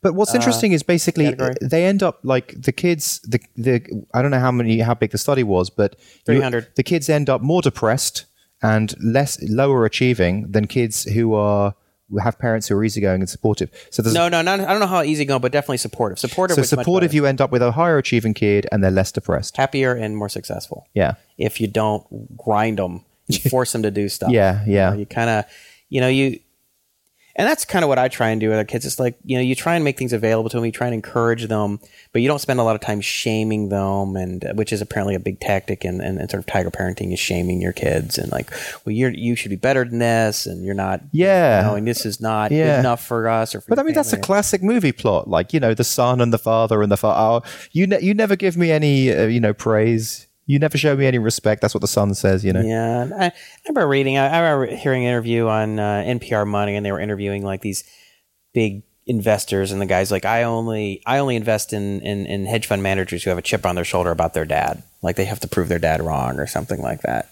Yeah. But that's it's these built-in biases that we all have based on our limited sample spaces, for data. Like I was having a conversation with this woman I was getting to Colby to get us, or we both went and got our haircut the other day, and it turned out this woman is a friend of Sandy's. Yeah. And so we were chatting while Colby was getting his haircut, and she was talking about private school versus public school, and her kids are just a little younger. So she's like, well, I don't know. I'll be looking here, we're this and that. She's like, really kind of, almost neurotic about the whole, I wouldn't say neurotic, but just very thinking very deeply about it, and had a lot of emotion about the whole thing. And I said, well, we send our kids down to McKinley, which is the local public school. And I said, it's worked out great. It's fine. Mm-hmm. You don't have to spend $30,000 a year to send them to Poly or Chandler or High Point. I'm telling you, like, they're still going to learn how to read and do math and everything, right? I mean, it's like, I would save that for college, or maybe you want to send them in high school if you're worried about the kind of kids that are their peer influences. But I mean, you're talking like first, second, third, fourth grade kind of stuff. So that was my opinion. I said, look, I'm just telling you, we've taken two of our kids there. Colby's in third, Izzy's in first, and it's worked out really well. Because I think ultimately it really comes down to the teachers. And the teachers are fine and whatever. And she's like, so we were talking about that, and she's like, she goes this big thing about how she's like, well, I went to a Catholic school, and I have to say I'm still very close friends with my friends that I went to Catholic school, and we're really close, and that's been really important, the network we have. And she's like, and my husband went to public school, and he just, has no connection or really contact with his public school friends. And after she left, the stylist who goes to me, she's like, yeah, I went to public school, and I'm still really tight with all my friends. Right, exactly. Like, I'm like, yeah, I like it. Totally, different people have different experiences. It just totally depends. Yeah. I mean, there's some kids that went to her school probably aren't in contact with anybody. It has nothing to do with public or private. I'm not in touch with anyone from my private boarding school. Yeah. I mean, it just totally, I talk about random, but I mean, that was a bias based on this called, one of the cognitive biases, sample size bias that we all fall victim to. It's like, well, my experience with these three types of people have been this, therefore I'm going to generalize that. And that's how this whole category of people are like, or whatever. Well, continuing our discussion about kids, did you hear about the science fair project that a 14-year-old did about how iPads can stop pacemakers? I saw the typo. Let's talk about it. I didn't read it. Yeah. I thought it was just a cool. So basically, she did some research and through her research discovered that iPads, they have the magnets that hold the little cases on. Mm-hmm. Yep. So it's iPad 2 onwards. So they have those piezo magnets, like the high magnets. So people will hold them on their stomach, because it's like a very kind of reclining you talk device. about that's how you read. Yeah, I read like that too. Yeah, exactly, right. So someone with a pacemaker can hold that on their stomach and fall asleep. The iPad falls over and the magnet stops the pacemaker. Wow. Or interferes with it, yeah. So you got to be careful. Yeah. So, but what a cool science fair project for a 14-year-old, right? That is cool. Yeah. So, but there's been no stories of that happening. Anyone dying from death by iPad? I didn't see any here. I guess maybe that should be the topic of the show, right? Death by iPad. I was thinking about your paranoia about competitors called, something like, just because you're paranoid doesn't mean they're not out to get you. Yeah. Which is a famous quote from Catch-22. Yeah. Joseph Heller's Catch-22. So I like death by iPad. Maybe that's the... So basically, most defibrillators will turn back on once the magnet is no longer affecting the device. Some, however, remain off until the magnet is reapplied or the device is turned back on manually. God. Holy crap. So, I wanted to just finish one thing I was about the sites that I wanted to exist. Yeah, go on. I said what that just thing. So sort of like debunking common misconceptions that are in the press. Like, so they're making reference to this in this article about apprenticeships about, well, you learn critical thinking in school. So tell me what the site's called again. I don't know. Things you know that you don't know or something? Well, no, there's a I can't remember that. There's a phrase, I have to look it up, but it's like, it's not what you know that don't hurt, it's what you know that just ain't so.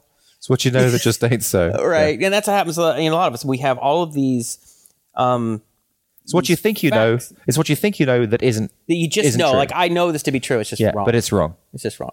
We have loads of them. There's so we many. all do. In We're constantly just trying to sort through it, and part of it is that we get misled because, well, this scientific study said this, or just it's just common sense things everybody thinks are true that aren't. Don't build a startup that has a major competitor. Yeah. Just for example. So millions of them. So and it's like a full-time job just to keep from like falling victim to all of this misinformation. And it'd be great if you just had a list of things where, like, here's a list. 85% of people think this is true, or this is a common thing referenced in the press. This is not true. Right? Tiger parenting does not work. Yeah. Right? Okay, newsflash. Like, you're like, newsflash, that does not work, or whatever. Or, or I don't know, you could come up with all kind of things. I mean, hear me talk about this foreign policy. It's like it's been pushed so much in the press that Iran is developing a nuclear bomb. Yeah. They're not. It's not true. It's false. But you have to have references to it. And there, there's plenty of, references. And inspectors and everybody, it's like, it's not true. Okay. And so, but people think it's true. The problem is that people thinking it's true it makes it much more likely that we'd go along with either Israel bombing them or us bombing them at some point. Right. Which and then ending up in war tens of thousands, hundreds of thousands, or millions of people being killed. Right. Trillions of dollars being spent, like Iraq, right? Because we're misled, or we're not only are misled, but we are not. There's nothing to help us from being misinformed. Well, like weapons of mass destruction. Yeah, in Iraq, right? Mm-hmm. But that was a purposeful misleading. There was that wasn't really. I mean, that was partially wishful thinking of the people who wanted to push the war, but it was also there was a concerted effort. But anyway, there's tons of things in just the general press about all kind of stuff. Mm-hmm. That which you could go to that would be like, and I don't mean like, and Snopes does this a little bit, but I mean just like all of these common things like that, like we just talked about, not like, because Snopes kind of debunks sort of conspiracy theories and stuff more than it does, or like, this will kill if you drink this thing, it'll kill you, or do cell phones give you cancer or stuff like that. I mean, I guess Snopes kind of does it, but I think there could be something that could be a little more real time, a little shorter and available. You want a TLDR of Snopes? I want a TLDR of everything. I want a TLD because I was talking. I don't know if we've talked about this specifically on the show. I've talked about this a lot online about how the importance of having TLDR of stuff. It's not that, because people have a negative reaction thinking that, well, if you just TLDR, then you have superficial knowledge about everything, right? It's like watching cable news. Like, it's very superficial. And that's a problem. Like, what we need is people to have a deeper knowledge of things. But just because I get a superficial knowledge of 20 stories doesn't mean I'm not going to go get deep knowledge about 5 of them. Right, exactly. Right? The ones that really pique your interest, you'll go and research deeper. Yeah. Does it hurt me that when I go to Google News that there's a list of titles of articles that I just read the titles? No. Does that hurt me? No. It probably helps. I just have some vagueness. It's the same when you open your Roku. You look through videos and you see previews, and you zoom into the ones that are interesting. Yeah. So it's sort of a red herring to say, well, we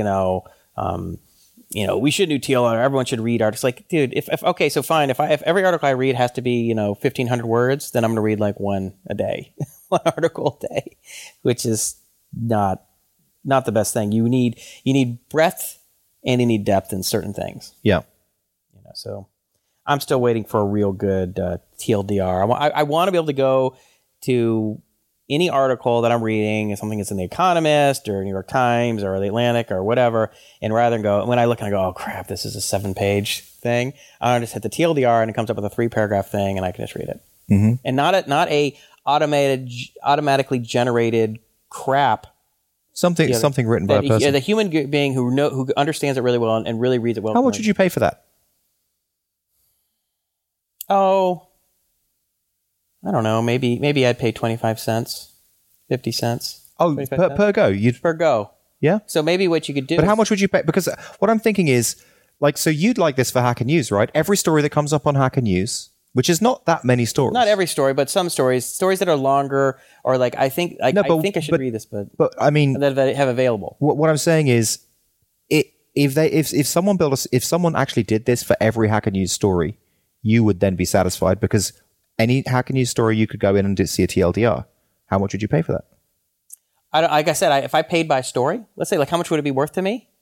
But that would be worth. Let's say, I mean, that's a lot of money. If I paid somewhere between 10 cents and 25 cents for a summary, to read a summary of something, and a lot of people did the same thing, you could make a ton of money. You could pay people to write summaries of things, because if you had even just 100 people pay 25 cents, that's $25. Well, what about $25 to write a 3-page? So if you had, you wouldn't. So you if would, you had 400, that'd be $100. So how much would a someone who isn't fully employed but is intelligent? We have tons of liberally educated underemployed people who say, hey, I make $25 to $50 to write a summary for. But I mean, articles. how much would you pay per month to have a service that was basically TLDR Hacker News? I don't know. So let's say maybe let's say I did that on like 5 articles a day. 5 articles were like too long. Where I'm like, I want to know the content of this, but I really don't want to read the whole thing. Maybe I'd do that 5 to 10 times a day.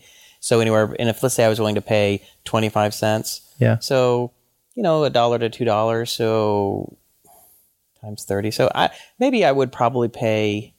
I'd probably willing to pay $20 to $30 a month. Or something okay, like that. so but I would probably pay more. I'd probably rather get paid on a per article basis, even if in the end it came out more. Because some days it'd be like, look, I'm not paying for something. Like, is it all you can eat? But it seems like an all you can eat version of that would be more realistic, like where someone would charge, say, 24. Let's do this price point, $24.95. We're building a SaaS app right now as we speak. Okay, so $24.95. So you subscribe to this thing, and the only thing that person has to do is TLDR of everything that comes up on Hacker News, and then you look at their site. If you can basically see a clone of Hacker News on their site, but there's an extra link that's TLDR, and that's what you get from their service. Mm-hmm. $25 a month. What, you think they could get? Like a couple hundred people signed up to that? Probably. I mean, look. I mean, think about like I would sign up to that. I mean, like that would be amazing. Amazing news source, right? Yeah. So everything that is in, because not just Hacker News, but you could also do some of these other sites, like all the major New York Times and stories and all of the major papers and the major magazines, pretty much Wired articles, anything that has any length to it. That you would be willing to pay that. I would say any journalist in the world would pay for that, like $25 a month to get TLDR of all of the basic main memes and stories happening at the moment. Yeah, I mean, and especially if it was done really high quality, right? I mean, it was really well done. So, like we've hired Sarah to do our things. Sarah is a full-time mom. She only has a few hours a day. Yeah. There are loads of people. I mean, it's just covered the press all the time. People who are highly educated, have master's degrees and all kinds of things, but they're underemployed, because there just isn't a market for people who have master's degrees in history or literature or philosophy or things like that. And they're like, well, I'm working at Starbucks, I'm working at the bookstore.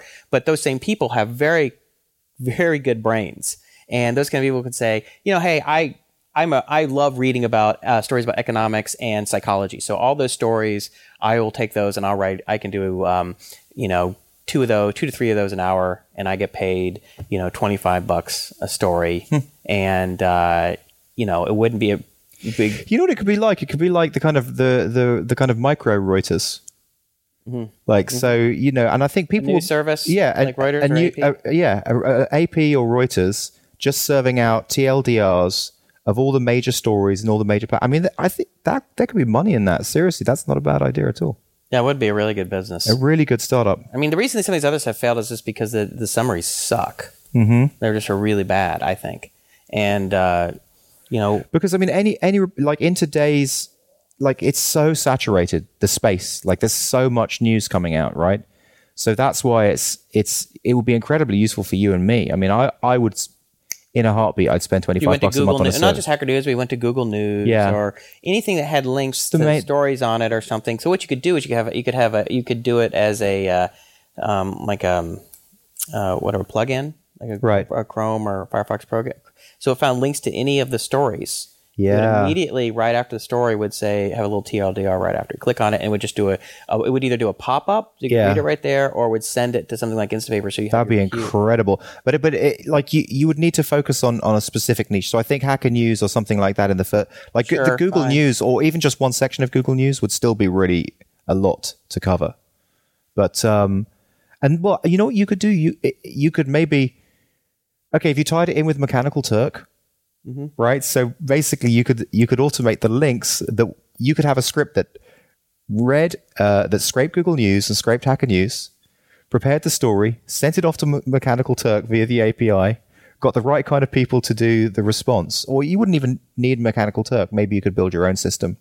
But as long as you had the right writers who could take the job, fill it out, push it back in, so you could have like a fully automated system with human endpoints.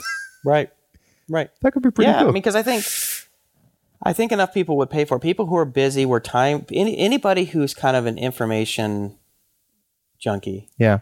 Like us, and like probably a lot of our listeners. A lot of people. A little bit of money is worth less than their time. Yeah. Like, I don't have a lot of time, but I want to read all this stuff. I want to have basic knowledge of this stuff. And who'd be good, who would do a good job of founding this would be Jason Calacanis.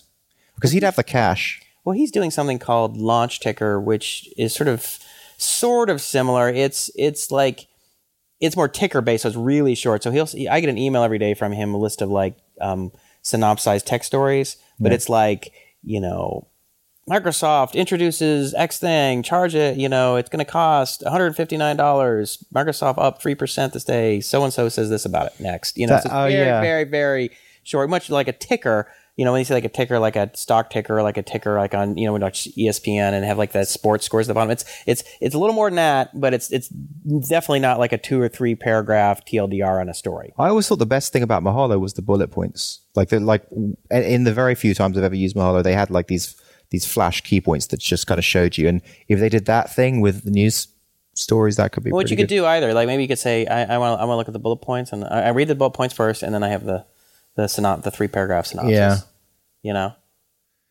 Yeah. There's I mean, it's like a new kind of micro publishing platform, synopsis newsfeed thingy. Yeah, I wish someone would make it. So we've given 2, I think, good startup ideas today. Yeah. Maybe that should be our new segment, Justin and Jason's startup idea. Things we wish existed. Right. Did you hear, just before you move on to something else, did you see the thing about PayPal exec aims to obliterate passwords from the face of the planet? No. What's this? So really just that there's a new specification coming out called FIDO, the FIDO Alliance. And what they're aiming to do is to try and get so that the whole problem of passwords is outsourced to your mobile device. So on your mobile device, you've got like a fingerprint or maybe an eye scan or something like that. And then the website will check with your mobile device via the cell, via SMS or whatever. And that's how you'll log into a website in the future. What do you think? So an SMS? Not necessarily SMS. It's just like somehow. I mean, your mobile device is connected to the network, right? Mm-hmm. So you go to the website. You say, "Let me in." It says, "Okay, do scans." You go, boom, scan your phone, then you get in. Yeah. I mean that might make sense. I mean, I actually read another article about the Retina scans. There's a company that makes a Retina scanner that attaches to like an iPhone, has like a case for the Retina scan. Yeah, the police officers can just hold it up to you, right, and scan your Retina. You could obviously have that in your phone so you could have maybe you could say voice activation, face recognition, fingerprint recognition, or iris. Whatever. Kind of what you maybe you do whichever one you want, for your own site. So like you can select any of these things. I think it's coming. Yeah, that's exactly. Look, see these are the different authenticators. Mm-hmm. So you could like plug in a USB, or you could speak. Finger. Yeah.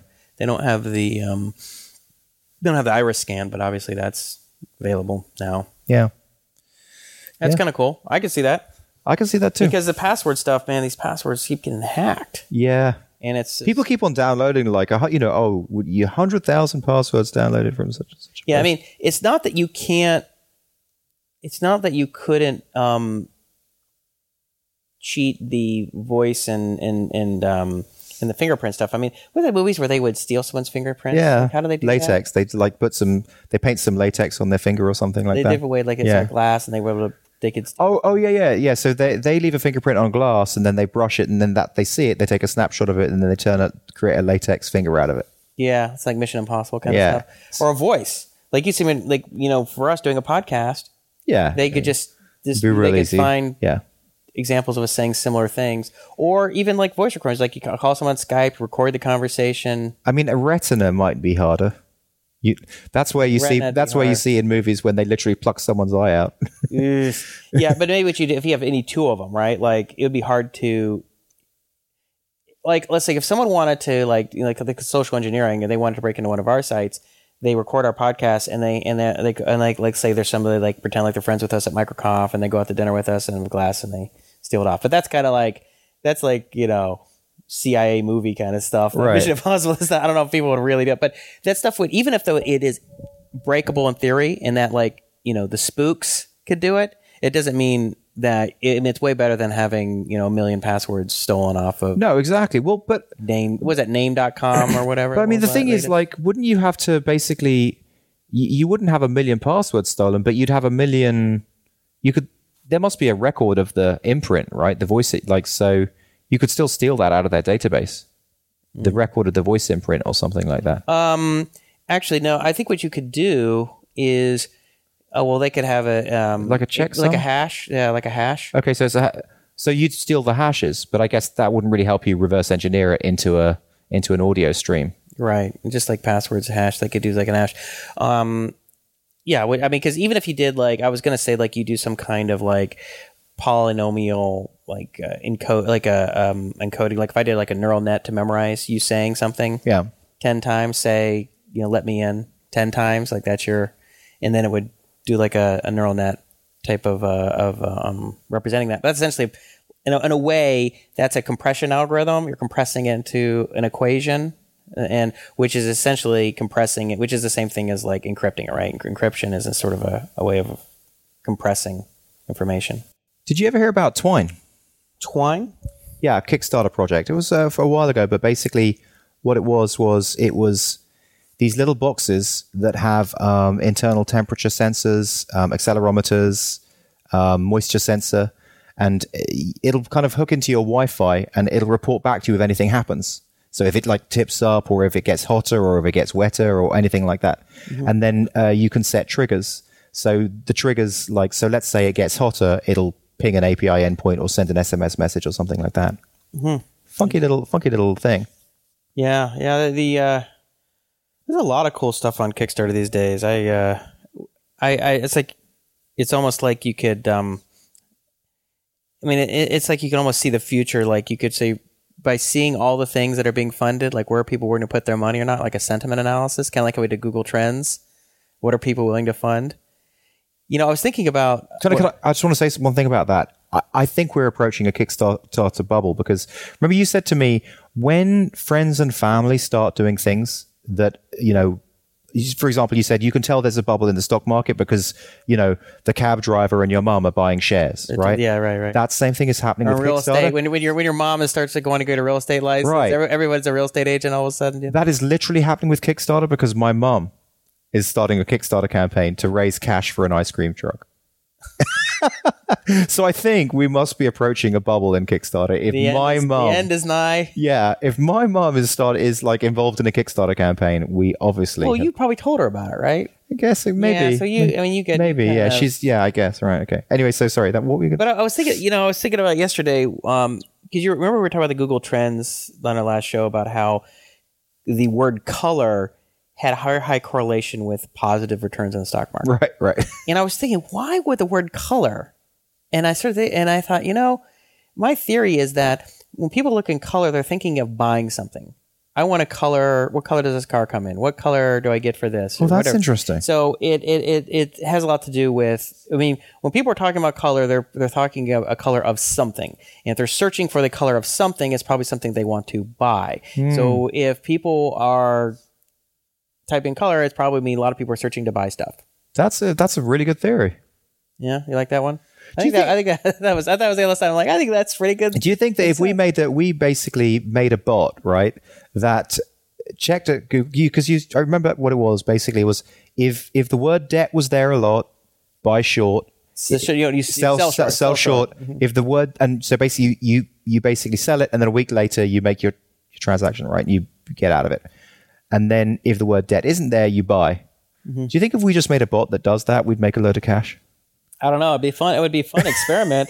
I mean, I would do Twitter analysis. I mean, Twitter sentiment analysis. Yeah. As well as Google Trends. I'd also throw in Kickstarter analysis. I mean, anytime with Facebook, I'd analyze all the social media streams, all the search streams, anything that collated information from a lot of different people doing a lot of different things that aren't directly related to the stock, the market itself. Yeah. That isn't already filtered into everyone else, whatever else is calculating, but it's sort of messy and noisy, but it gives a general indication. Because it's like we talked about like the housing market. Like I was, if you talk to certain people who are in the building world, like they know now what's going on. Like if you go, I was talking to this guy at the gym, Bobby, who's a builder, and he's like, he was talking about like it's blowing up, like, and he could tell me that 3 months ago or 6 months ago, which is kind of before other people start. Well, hey, it turns out there were X% increase in housing prices over the period of X. Yeah, so it's going up right now. Yeah, right. So stuff like that, and there's reason limited supply, and there's different available. So there's reasons why it's going up. It's not that the overall market is generally awesome. There's still employment issues and stuff. But anyway, that kind of information is available. You can access it, but it's sort of it's not standard financial information. Yeah, it would be fun to do a project like that. I was reading an article last night about a guy who there's a startup called something like Ersatz or something like that. It's a startup very similar to what I was playing around with that thing called Quantfire. Right. You could upload like a CSV of different types of data, and you could it would normalize it and clean up the data, and then allow you to classify the data, and then allow you to do like run a neural net on it. Mm-hmm. And this guy's done it with deep learning. Do you know what deep learning is? Deep learning is, in simple terms, kind of like a hierarchy of a neural net. So like a neural net has a bunch of inputs. Yeah. So we could say we're going to predict the stock market. We're trying to predict the stock market. We could say, well, one of the inputs is the percent change from yesterday. Another could be the traded volume, things like that. Each one's a different input. And then it has one output, like either buy or sell, right? Right. Well, imagine if you had a bunch of neural nets feeding into another neural net. So it's sort of like lower. So he says level. buy or sell. So he says buy or sell. And then there's like 10 other ones that say some other thing, some other binary thing, but they all feed into this Uber, yeah. UberNet, right, okay, yeah. Which is kind of like how our brain works, right? In a sense that, it's like some theories about it working that way. It's like we have these sort of subsystems about, temperature and that our senses are taking in and all this kind of stuff, and those filter into a higher level cognitive function or something. So a guy named Jeffrey Hinton, I think, is sort of the father of deep learning, which I'm not sure what the difference is from just hierarchical neural nets, which have been around for a while. Yeah. But it's become a kind of a big deal. A lot of people are really excited about it. I know the guy, Jeremy Howard at Kaggle wrote a big piece about how it's I think it was a Slate or something about why it's a big deal, why deep learning is a really big deal. And they had, I think Alex Ng, he's at Stanford, professor talking about deep learning. So basically, it's a big deal. Basically, a lot of people in the industry and in academia are looking at it. So like an Anchorman, I'm kind of a big deal. Yeah, that's right. So if you were a dealer, so this site, it's like Ersatz or something. I'll put a link to it. But he as a test did a stock prediction, stock selection. Yeah. Program based on, so you can upload the data. It wasn't that great. It was like 48% correct. What he said. But I'm not sure how his statistics worked out. But he said it was a random selection, like a random stock selection algorithm would have been 15%, not 50%. But I mean, you know how they say like, oh, neural nets, and like we're trying to get like to the level of a human brain. But I mean, a lot of humans are dumb. Wow. Yeah, I don't think that's quite the same conversation, though. So just because you've got a network that's like a human brain doesn't mean it's going to be like maybe you've got a network like a dumb human brain. Well, a dumb human brain would be brilliant by technology standards. So I had two things that I had loops I wanted to close that we started, but I didn't get to finish. We should probably think about wrapping this up. Otherwise, we're going for the longest podcast in the world. Well, this may be the longest we've done, but it won't be the longest of the whole time. So I remember I said there's two sites I want to exist. The other one was I want there to be a site called the Accountability Project, which would document like people who say, oh, you know, this should happen or this would be good or this would be bad, and it turns out to be really, really bad advice, you know? Like one that I use all the time, example, just because it's so obvious, is like all the people who were talking about how the Iraq War was going to be easy and inexpensive. Oh, yeah. Really good idea. People like David Brooks and Tom Friedman and New York Times and well, what about all the times when politicians don't keep their promises when they... Oh, yeah, you could do you could have politicians, and you can have... But, you know, also, but you have all these people who write all these op-eds and all of these writers at these big magazines and big newspapers who are prescribing all these things, and then it turns out that what they're prescribing is just disastrously wrong. But then no one holds them accountable. Everybody's like, oh, it's go down what they call the memory hole, right? Nobody remembers. And it's like, I want the accountability project. Like, you look up somebody's name and go, wow, they said this. They are just so consistently wrong about. But it would be great for people who are right too. It would be. Yeah. Like, these are the people we should be paying attention to. These are not the people we should be paying attention to, right? These people are negative indicators. If they say do X, you want to do Y. You want to do negative X, you know, or 1 over X. You do not want to be doing X. Anyway, so and the other thing, remember I was talking about critiquing the New York Times piece about the title was Institute an Alternative to College for a Digital Elite. And one of the things that I wanted to mention, they were talking about, I can't remember how it played into the article, but this was in I think it was in the book Freakonomics. And they're talking about people who went to good schools versus people who didn't go to good schools.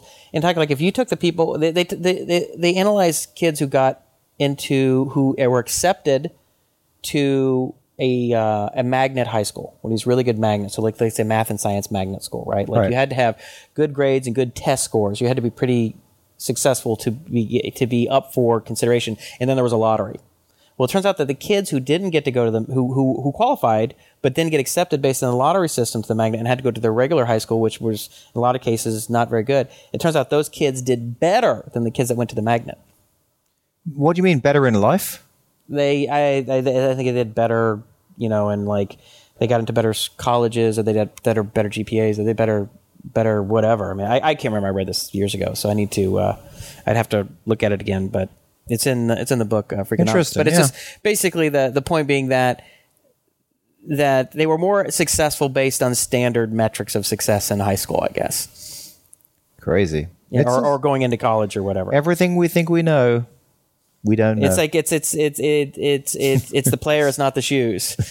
You know what I mean? Right. Yeah. It's like if you're good enough to get into Harvard, you probably don't need to go to Harvard. You know.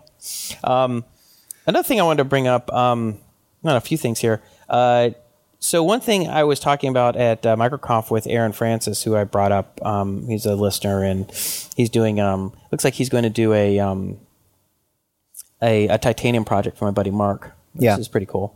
So I don't know how we got into talking about this. We were talking about using Mailgun, and you're not supposed to use the same domain for like your regular email. So like, you know, Justin@Digido or Justin@Plugio. You don't want to use that for transactional email. Okay. And I initially thought that you had to use, because I misread the documentation, that you had to use another domain. So like you might use like, I remember my buddies over at Central Desktop. Central Desktop was the regular email, but then it would be like central@desktopinc.com. I see, yeah. For corporate type email.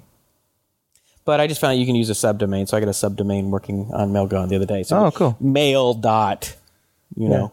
You started speaking a bit quieter, by the way, just to let you know. I did? So yeah. You sure? Just keep the volume up just to get so I can get a good signal and make sure that you sound awesome on the show. All right. Yeah. But I have a few more topics I want to bring up, but I don't want to I don't want to monopolize. There's some things you want to. No, I mean, all I would say is we've done over 2 hours. Okay. Like how? So, what else you got to talk about? You want to just really take this? Let's just go into. I mean, I don't know. There's no rush to. Okay, go on then. So what next? So, you remember that one of our listeners who had contacted me about some stuff we were doing for Catalyst, and he said, "Hey, I'd like to help you build some of that stuff." Oh yeah. Maybe we can do some kind of a partnership or for some equity. And we had a long phone call about it, and I essentially just declined to do anything like that because I'm like, I just don't want to complicate things. You don't want any more partners. You said I'm done with partners. Well, I mean, it's just for stuff like that. Incidentally, you've taken, since you said I'm done with partners, you've taken on 2 new partners, by the way, just so that you know. Well, anyway, I was trying to keep things simple. I wasn't sure that there was going to be anything, that Catalyst has anything to do with business or whatever. Well, anyway, James, his name is James Jensen. He emailed me. He's doing an Arduino project with his kids and they got a group of kids, and just kind of like we're doing Catalyst, they're teaching them. Oh wow, okay, great, yeah. And they're building a robot with an Arduino robot. Yeah, which is really cool. So he sent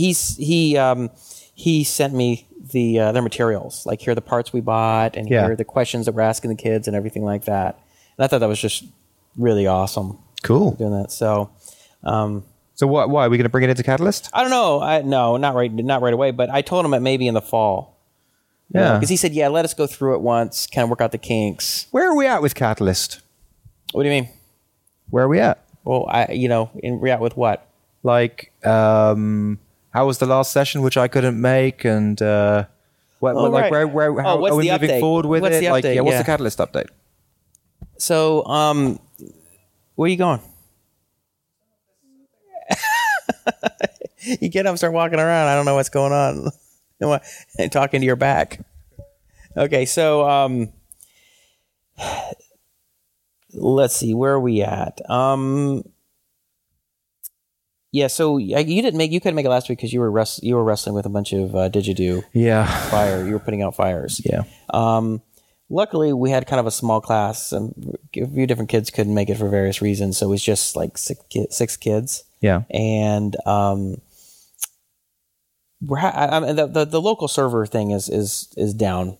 We're having problems with it. Okay. Because of that keyboard and monitor requiring that. Basically, it doesn't start without the keyboard and monitor for whatever reason. Yeah, and it's just I'm trying to decide whether I want to keep doing it because it's a pain having to sync up the database. It's just a pain in my butt. Yeah, I mean, basically, I think the only thing is if we could change the way that the node thing worked somehow, like not have the input thing, like the read line thing. Like don't do console input? Yeah, basically so basically have non-interactive programs? Yeah.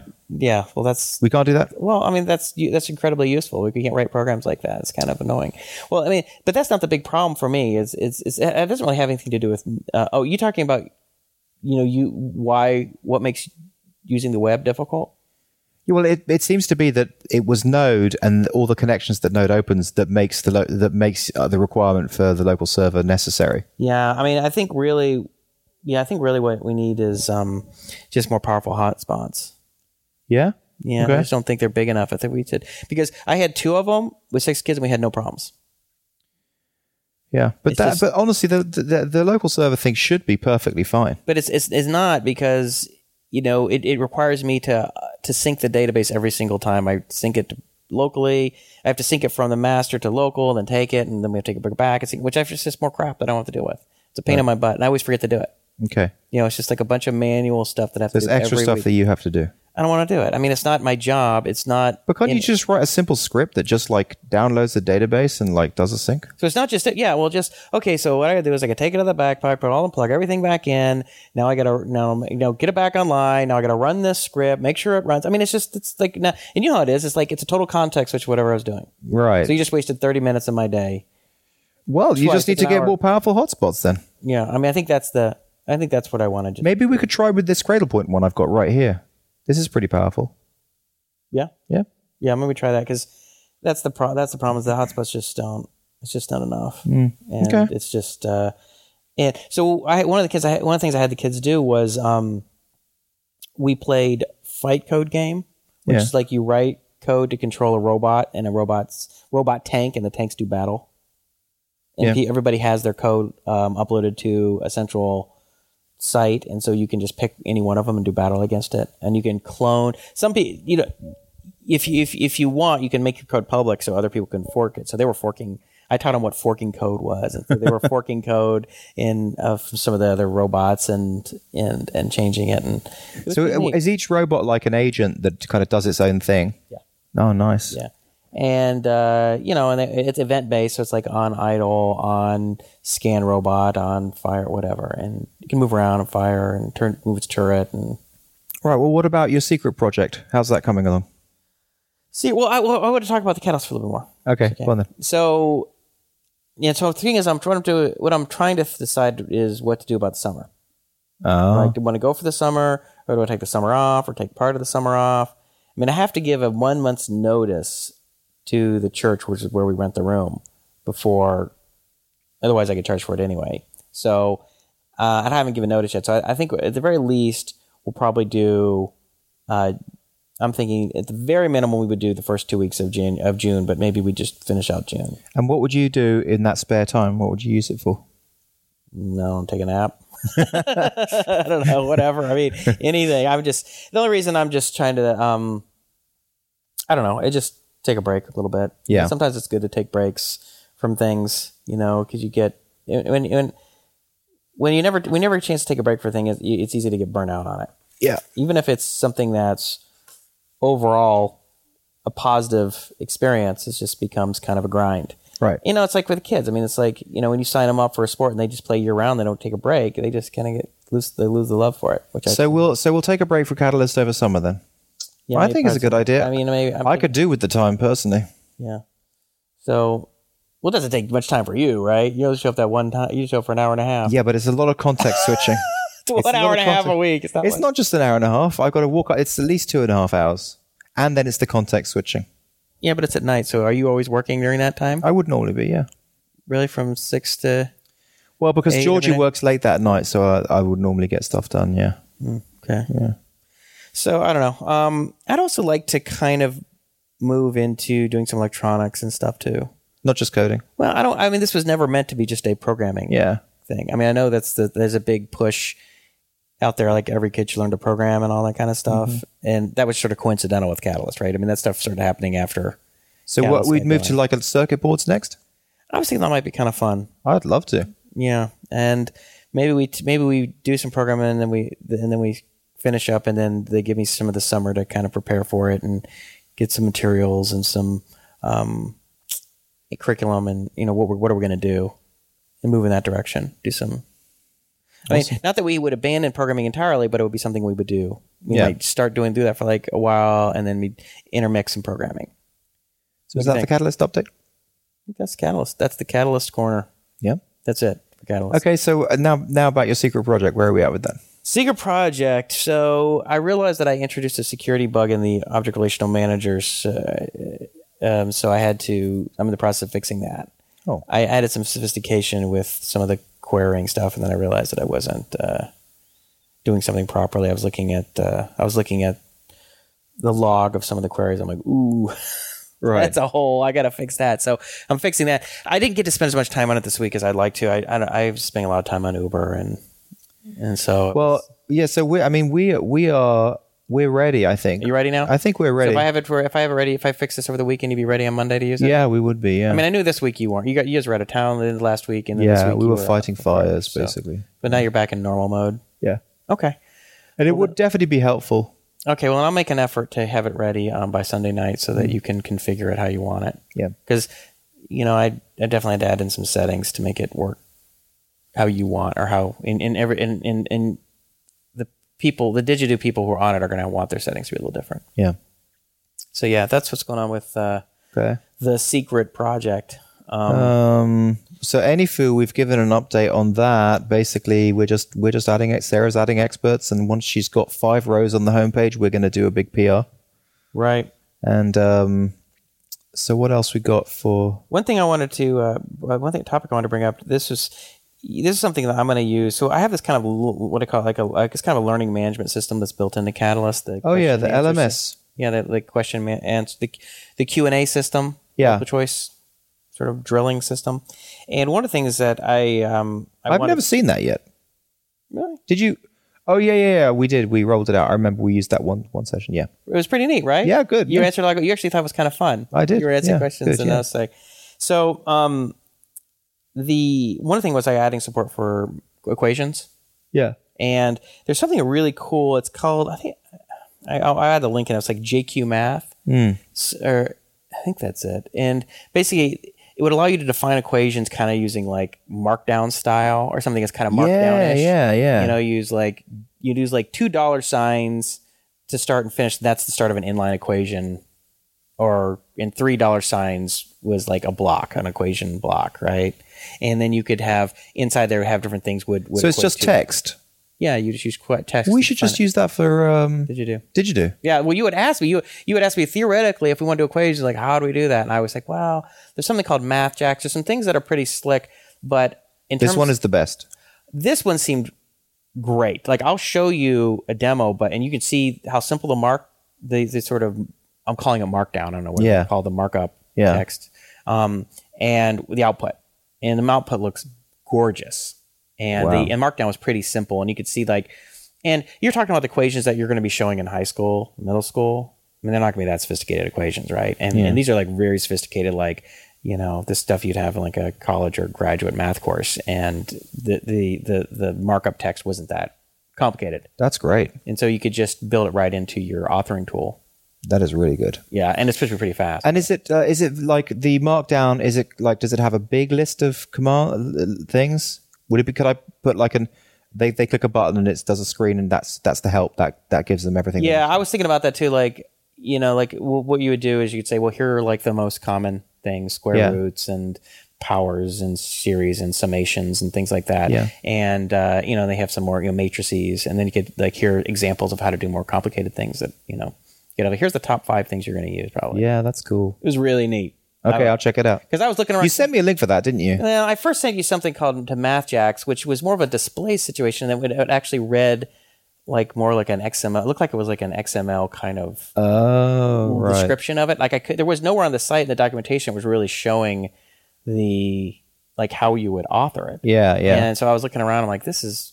And then I was in Stack Overflow because I was trying to figure out, asking the question, how do you author and display equations in HTML? And I eventually came across this, and I'm like, oh, this is slick. That's cool. This is a nice. So what's it called? JQ Math?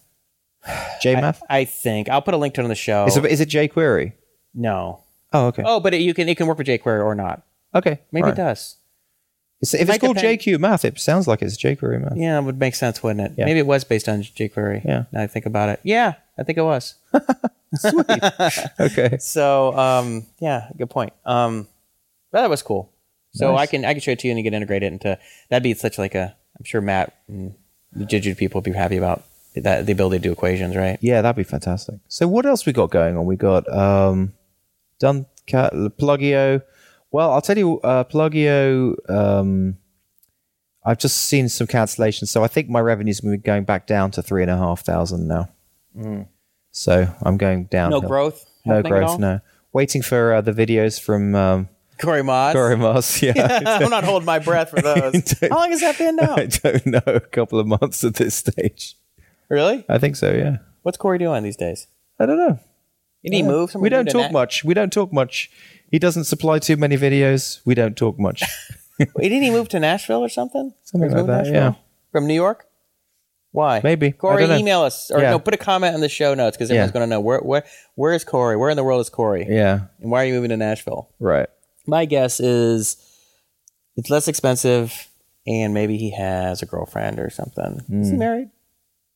Dude, I'm not. What am I? The knowledge book of Corey Mass? I don't know. I don't know. Well, you guys were talking a lot. So what else we got? What other projects we have? The Meek Root thing. Nothing really on that yet. I built out a lot of the So for the first stage is going to be getting a lot of candidate profiles on there for developers. So once we have that, then we'll be kind of going to the next stage. So I got that working. So hopefully, I wanted to send them out today, but we have to get. I wanted to get some FAQ on there about how the site works a little bit, and so I'm waiting on Lola to give me that. Yeah. But other than that, I think, and I also need to fix that. The one last thing is that same security that hole that I security, found. I mean, yeah. it's based on It's AppIgnite. all of your projects, so everything. Well, the other ones are running on older versions that didn't have this new feature that I added. The new feature is what exposed the security hole, so now I fix the security hole. Okay. So, So how are you guys still feeling about Laravel for Didgeridoo? Are you guys so happy with it? Great. I love it. I mean, the GUID thing's the only issue, but I don't even think that's going to be a big issue. Yeah. So great. Yeah. Nothing to say other than just yes. And you guys are using Laravel 3, no, not Laravel 4. Laravel 3, yeah. Are you guys looking at Laravel 4, or what's the... The problem is it's just not stable. It's still, it doesn't have a stable release candidate, and they're in early dev as far as I'm aware, so. How many... Laravel 3, if you get to the homepage of Laravel, it's Laravel 3 that they offer for download, not Laravel 4. Right. Oh, one thing I want to ask you about, I have this mobile project that I'm involved in that I need some designs for. Oh, yeah. And I know that, Mark on his project is going to be looking for a mobile designer. Do you know anybody who's a good mobile designer? Well, it depends. I do know the one guy who did Splitsville, but he works at Uber Media. I don't know if he takes on side projects. He's someone you know? He's the only one I know, yeah. No, I do know one other guy. Who does, who used to be in Company 52 and now he works for Zappos. Oh, really? Yeah, but he's just focusing, he works for Zappos as their mobile designer. Oh, is yeah. Okay. Is he the guy who designed Plugio? Yeah. Interesting. Wow. That's cool. Well, and also, if any of our listeners I can put him in touch. I can put you in touch. I'm going to talk to, see how much it's going to cost to get a mobile design. I mean, I find the mobile stuff harder design than the app because it's just from a standard web stuff, because it's like the native stuff that's built in just looks like crap. Well, the one thing about the mobile is it's an interesting design thing because you have to really take contrast into opinion. Like you have to really think about high contrast design. Yeah. Because you can't get away with the low gray, the low gray on white stuff, which is what we so classically do on web. Because people are standing outside in the sunshine and they can't see it. Right. So it's hard to design something as beautiful when you have to use very, very high contrast. Right. Oh, here's a funny thing. I was, before I finish off, if you are a mobile designer and you listen to the show, or you have a friend who's a really good mobile designer, please email us at podcast@techzinglive.com or leave a comment or something. Yeah. Because I would like to talk to them. So this is really funny. So I'm grabbing, on Tuesday, I went to lunch with a buddy of mine, Todd. And, we probably go lunch once every 2-3 months or something like that. Are you falling asleep on me? It's very relaxing. What do you think about this sofa setup? That's good. I like it. I like it better. I'm a lounger anyway. So. This is better, isn't it? Yeah. Yeah. I'm down with this for sure. So we go to Father Nature, in Old Town. I love Father Nature. Yeah. They do the best falafel in America. And so we're sitting. We'd order food. We're kind of sitting waiting, and he works for IBM. He's a like a brand manager. So or not a brand manager. He's a client manager or something. So he'll interface directly with, say, Citibank or something. And Citibank says, "Hey, we need servers, or we need this software and stuff." So he does all that interfacing. So he's pretty technical. What's his name? Todd. Yeah. I'll just say Todd. So he used to live a couple doors down from me. So anyway, he always likes to talk to me about the latest startup or tech thing. Obviously because of what I do. And he goes, "Hey," he goes, "Have you heard this thing called Uber?" He goes, "It's like you can just click a button and like a car will come pick you up." He's like, "How does it even work? It's like magic or something." He's like looking at it, and he looks at me, and I'm just like looking at like thinking, I'm like, you're screwing with me, right? I'm like, what's the joke? And I'm like, dude, like I built a lot of the core technology when there were like 5 people, right? And he's like, "All right, now I know why Uber sounds familiar." I was like, so he wasn't making fun. No, he wasn't making fun. I thought he was like making fun. Yeah, that sounds like it would. Dude, he's like, I thought he was going to say something like, "Dude, Uber, I read about them. They're taking off, man. That'd be awesome to like get in early in a company like that." I thought he was just teasing me or something, but it was so funny. I'm like, what are you even talking about, man? It was so funny. All right, well. I got a couple more things. Let me just exhaust my I would list like to wrap this up at some point soon. before you fall asleep on the couch. Yeah. Let's see. I read this thing called Raspberry Pi working as like a server, Oh, yeah. which I thought was pretty cool. Like, Well, I've been saying that. Like, I'm sure I've said that at least 4 times that I think that they're going to have like a rack of Raspberry Pis. They'll just have like a whole bunch of. You know where you put one rack in a server farm now? So you'll have like 25 Raspberry Pis as one rack, and then you'll push that in to your server farm. So each one of those will have its own. yeah, well, I've seen people have done that. They've got Raspberry Pi clusters. There was a guy who's like he's like a astronomer or something. Did it with his 14-year-old son. So what's this article? Well, they were talking about it like using it like Khan Academy was using it where they would have they were experimenting with having a bunch of tablets or something that'll stream videos, and they said, all right, well, how can we do this? And so they were talking about using it with you get like a 60 gigabyte SD card. Yeah. Like $15 or something like that. Yeah. The Raspberry Pi costs like $30 or $35, and then they get like a Wi-Fi dongle, which is $15. Cool. And there's like a $5 case. So it's like $100. So $100 to stream to one person? No, they whole classroom full of tablets streaming Khan Academy videos. There's a whole article about it. Wow, that's cool. Yeah, I thought that was kind of neat. The Raspberry Pi stuff, those are pretty powerful. I was reading an article this morning about how, comparing the Raspberry Pi with Arduino and the Beagle board, the big board, another one, and like all the trade-offs of which one is better for certain things or whatever. But it turns out that the Arduino, even though it has a much less powerful processor, because it doesn't have an operating system and everything runs in C++, actually isn't that much slower for a lot of things. I don't know. Oh. I mean, that's what they said in the article. But hey, let me just double check. I want to see my my notes here, because I read like 25 articles last night in anticipation of talking about at least one of them on the show. Right. But we got started so early this morning that I didn't. Let me see here. Find. Oh, do-it-yourself invisibility with 3D printing. That was kind of interesting. Not really that. Your mic's rubbing on your shirt right there. Okay. Oh, yeah. There's a guy who put up plans to 3D print a gun. Yeah, I saw that. Yeah. And but it was I can't remember what department forced him to take it down. Oh, right. Yeah, but although it was downloaded like 10,000 times or 100,000 times, so crazy. Well, once that gets onto a BitTorrent, what are you going to do? I mean, there's no point telling people to take it down. Yeah, Obama may back FBI plan to wiretap web users, New York Times, so more of that whole FBI wanting to... So what they're saying is there was about a pushback because of the thing on the IRS. Remember how we were talking about the IRS felt like that wasn't a breach of the Fourth Amendment to break into emails, to get your emails. They didn't need a warrant for that.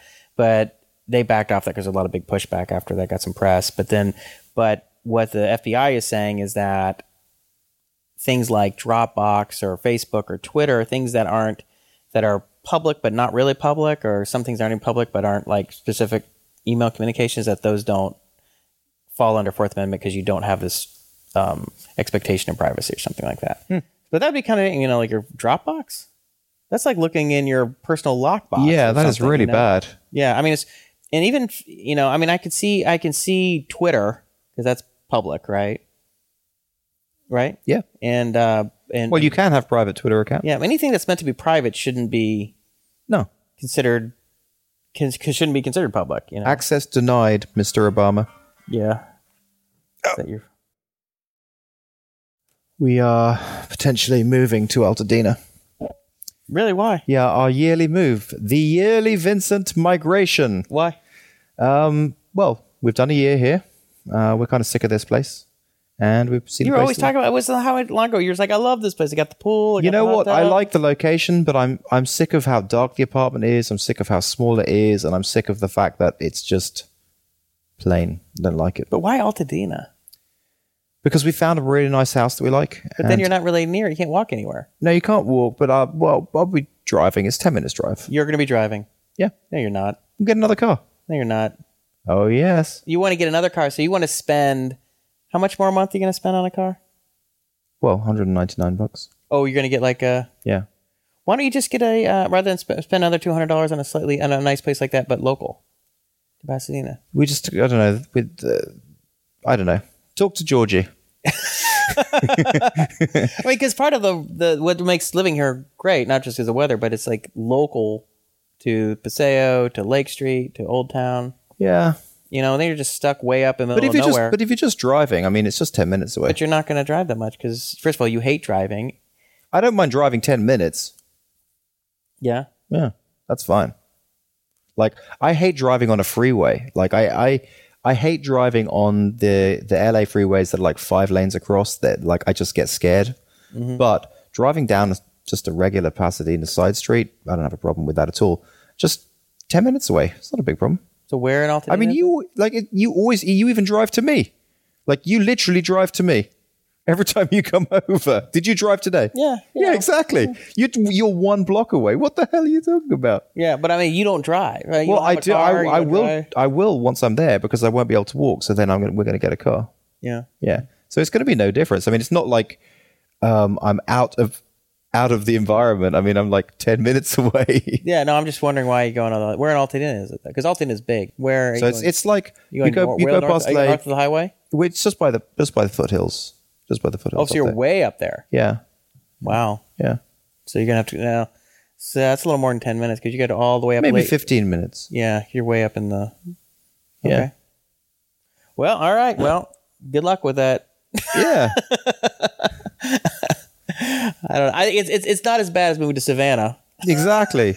No, but let's put it this way: it's not as far away as Eagle Rock. You know, I mean, I would not live in Eagle Rock. Why would you live there? It's just very close to Pasadena. Were you guys considering Eagle Rock?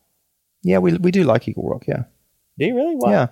Do you think people like this conversation? I don't think people give a crap about this current discussion right now. I don't know. This is the kind of thing that probably shouldn't be on air. All right, fine. We'll talk about this after. All right, fair enough. All right, that's a wrap. We're out.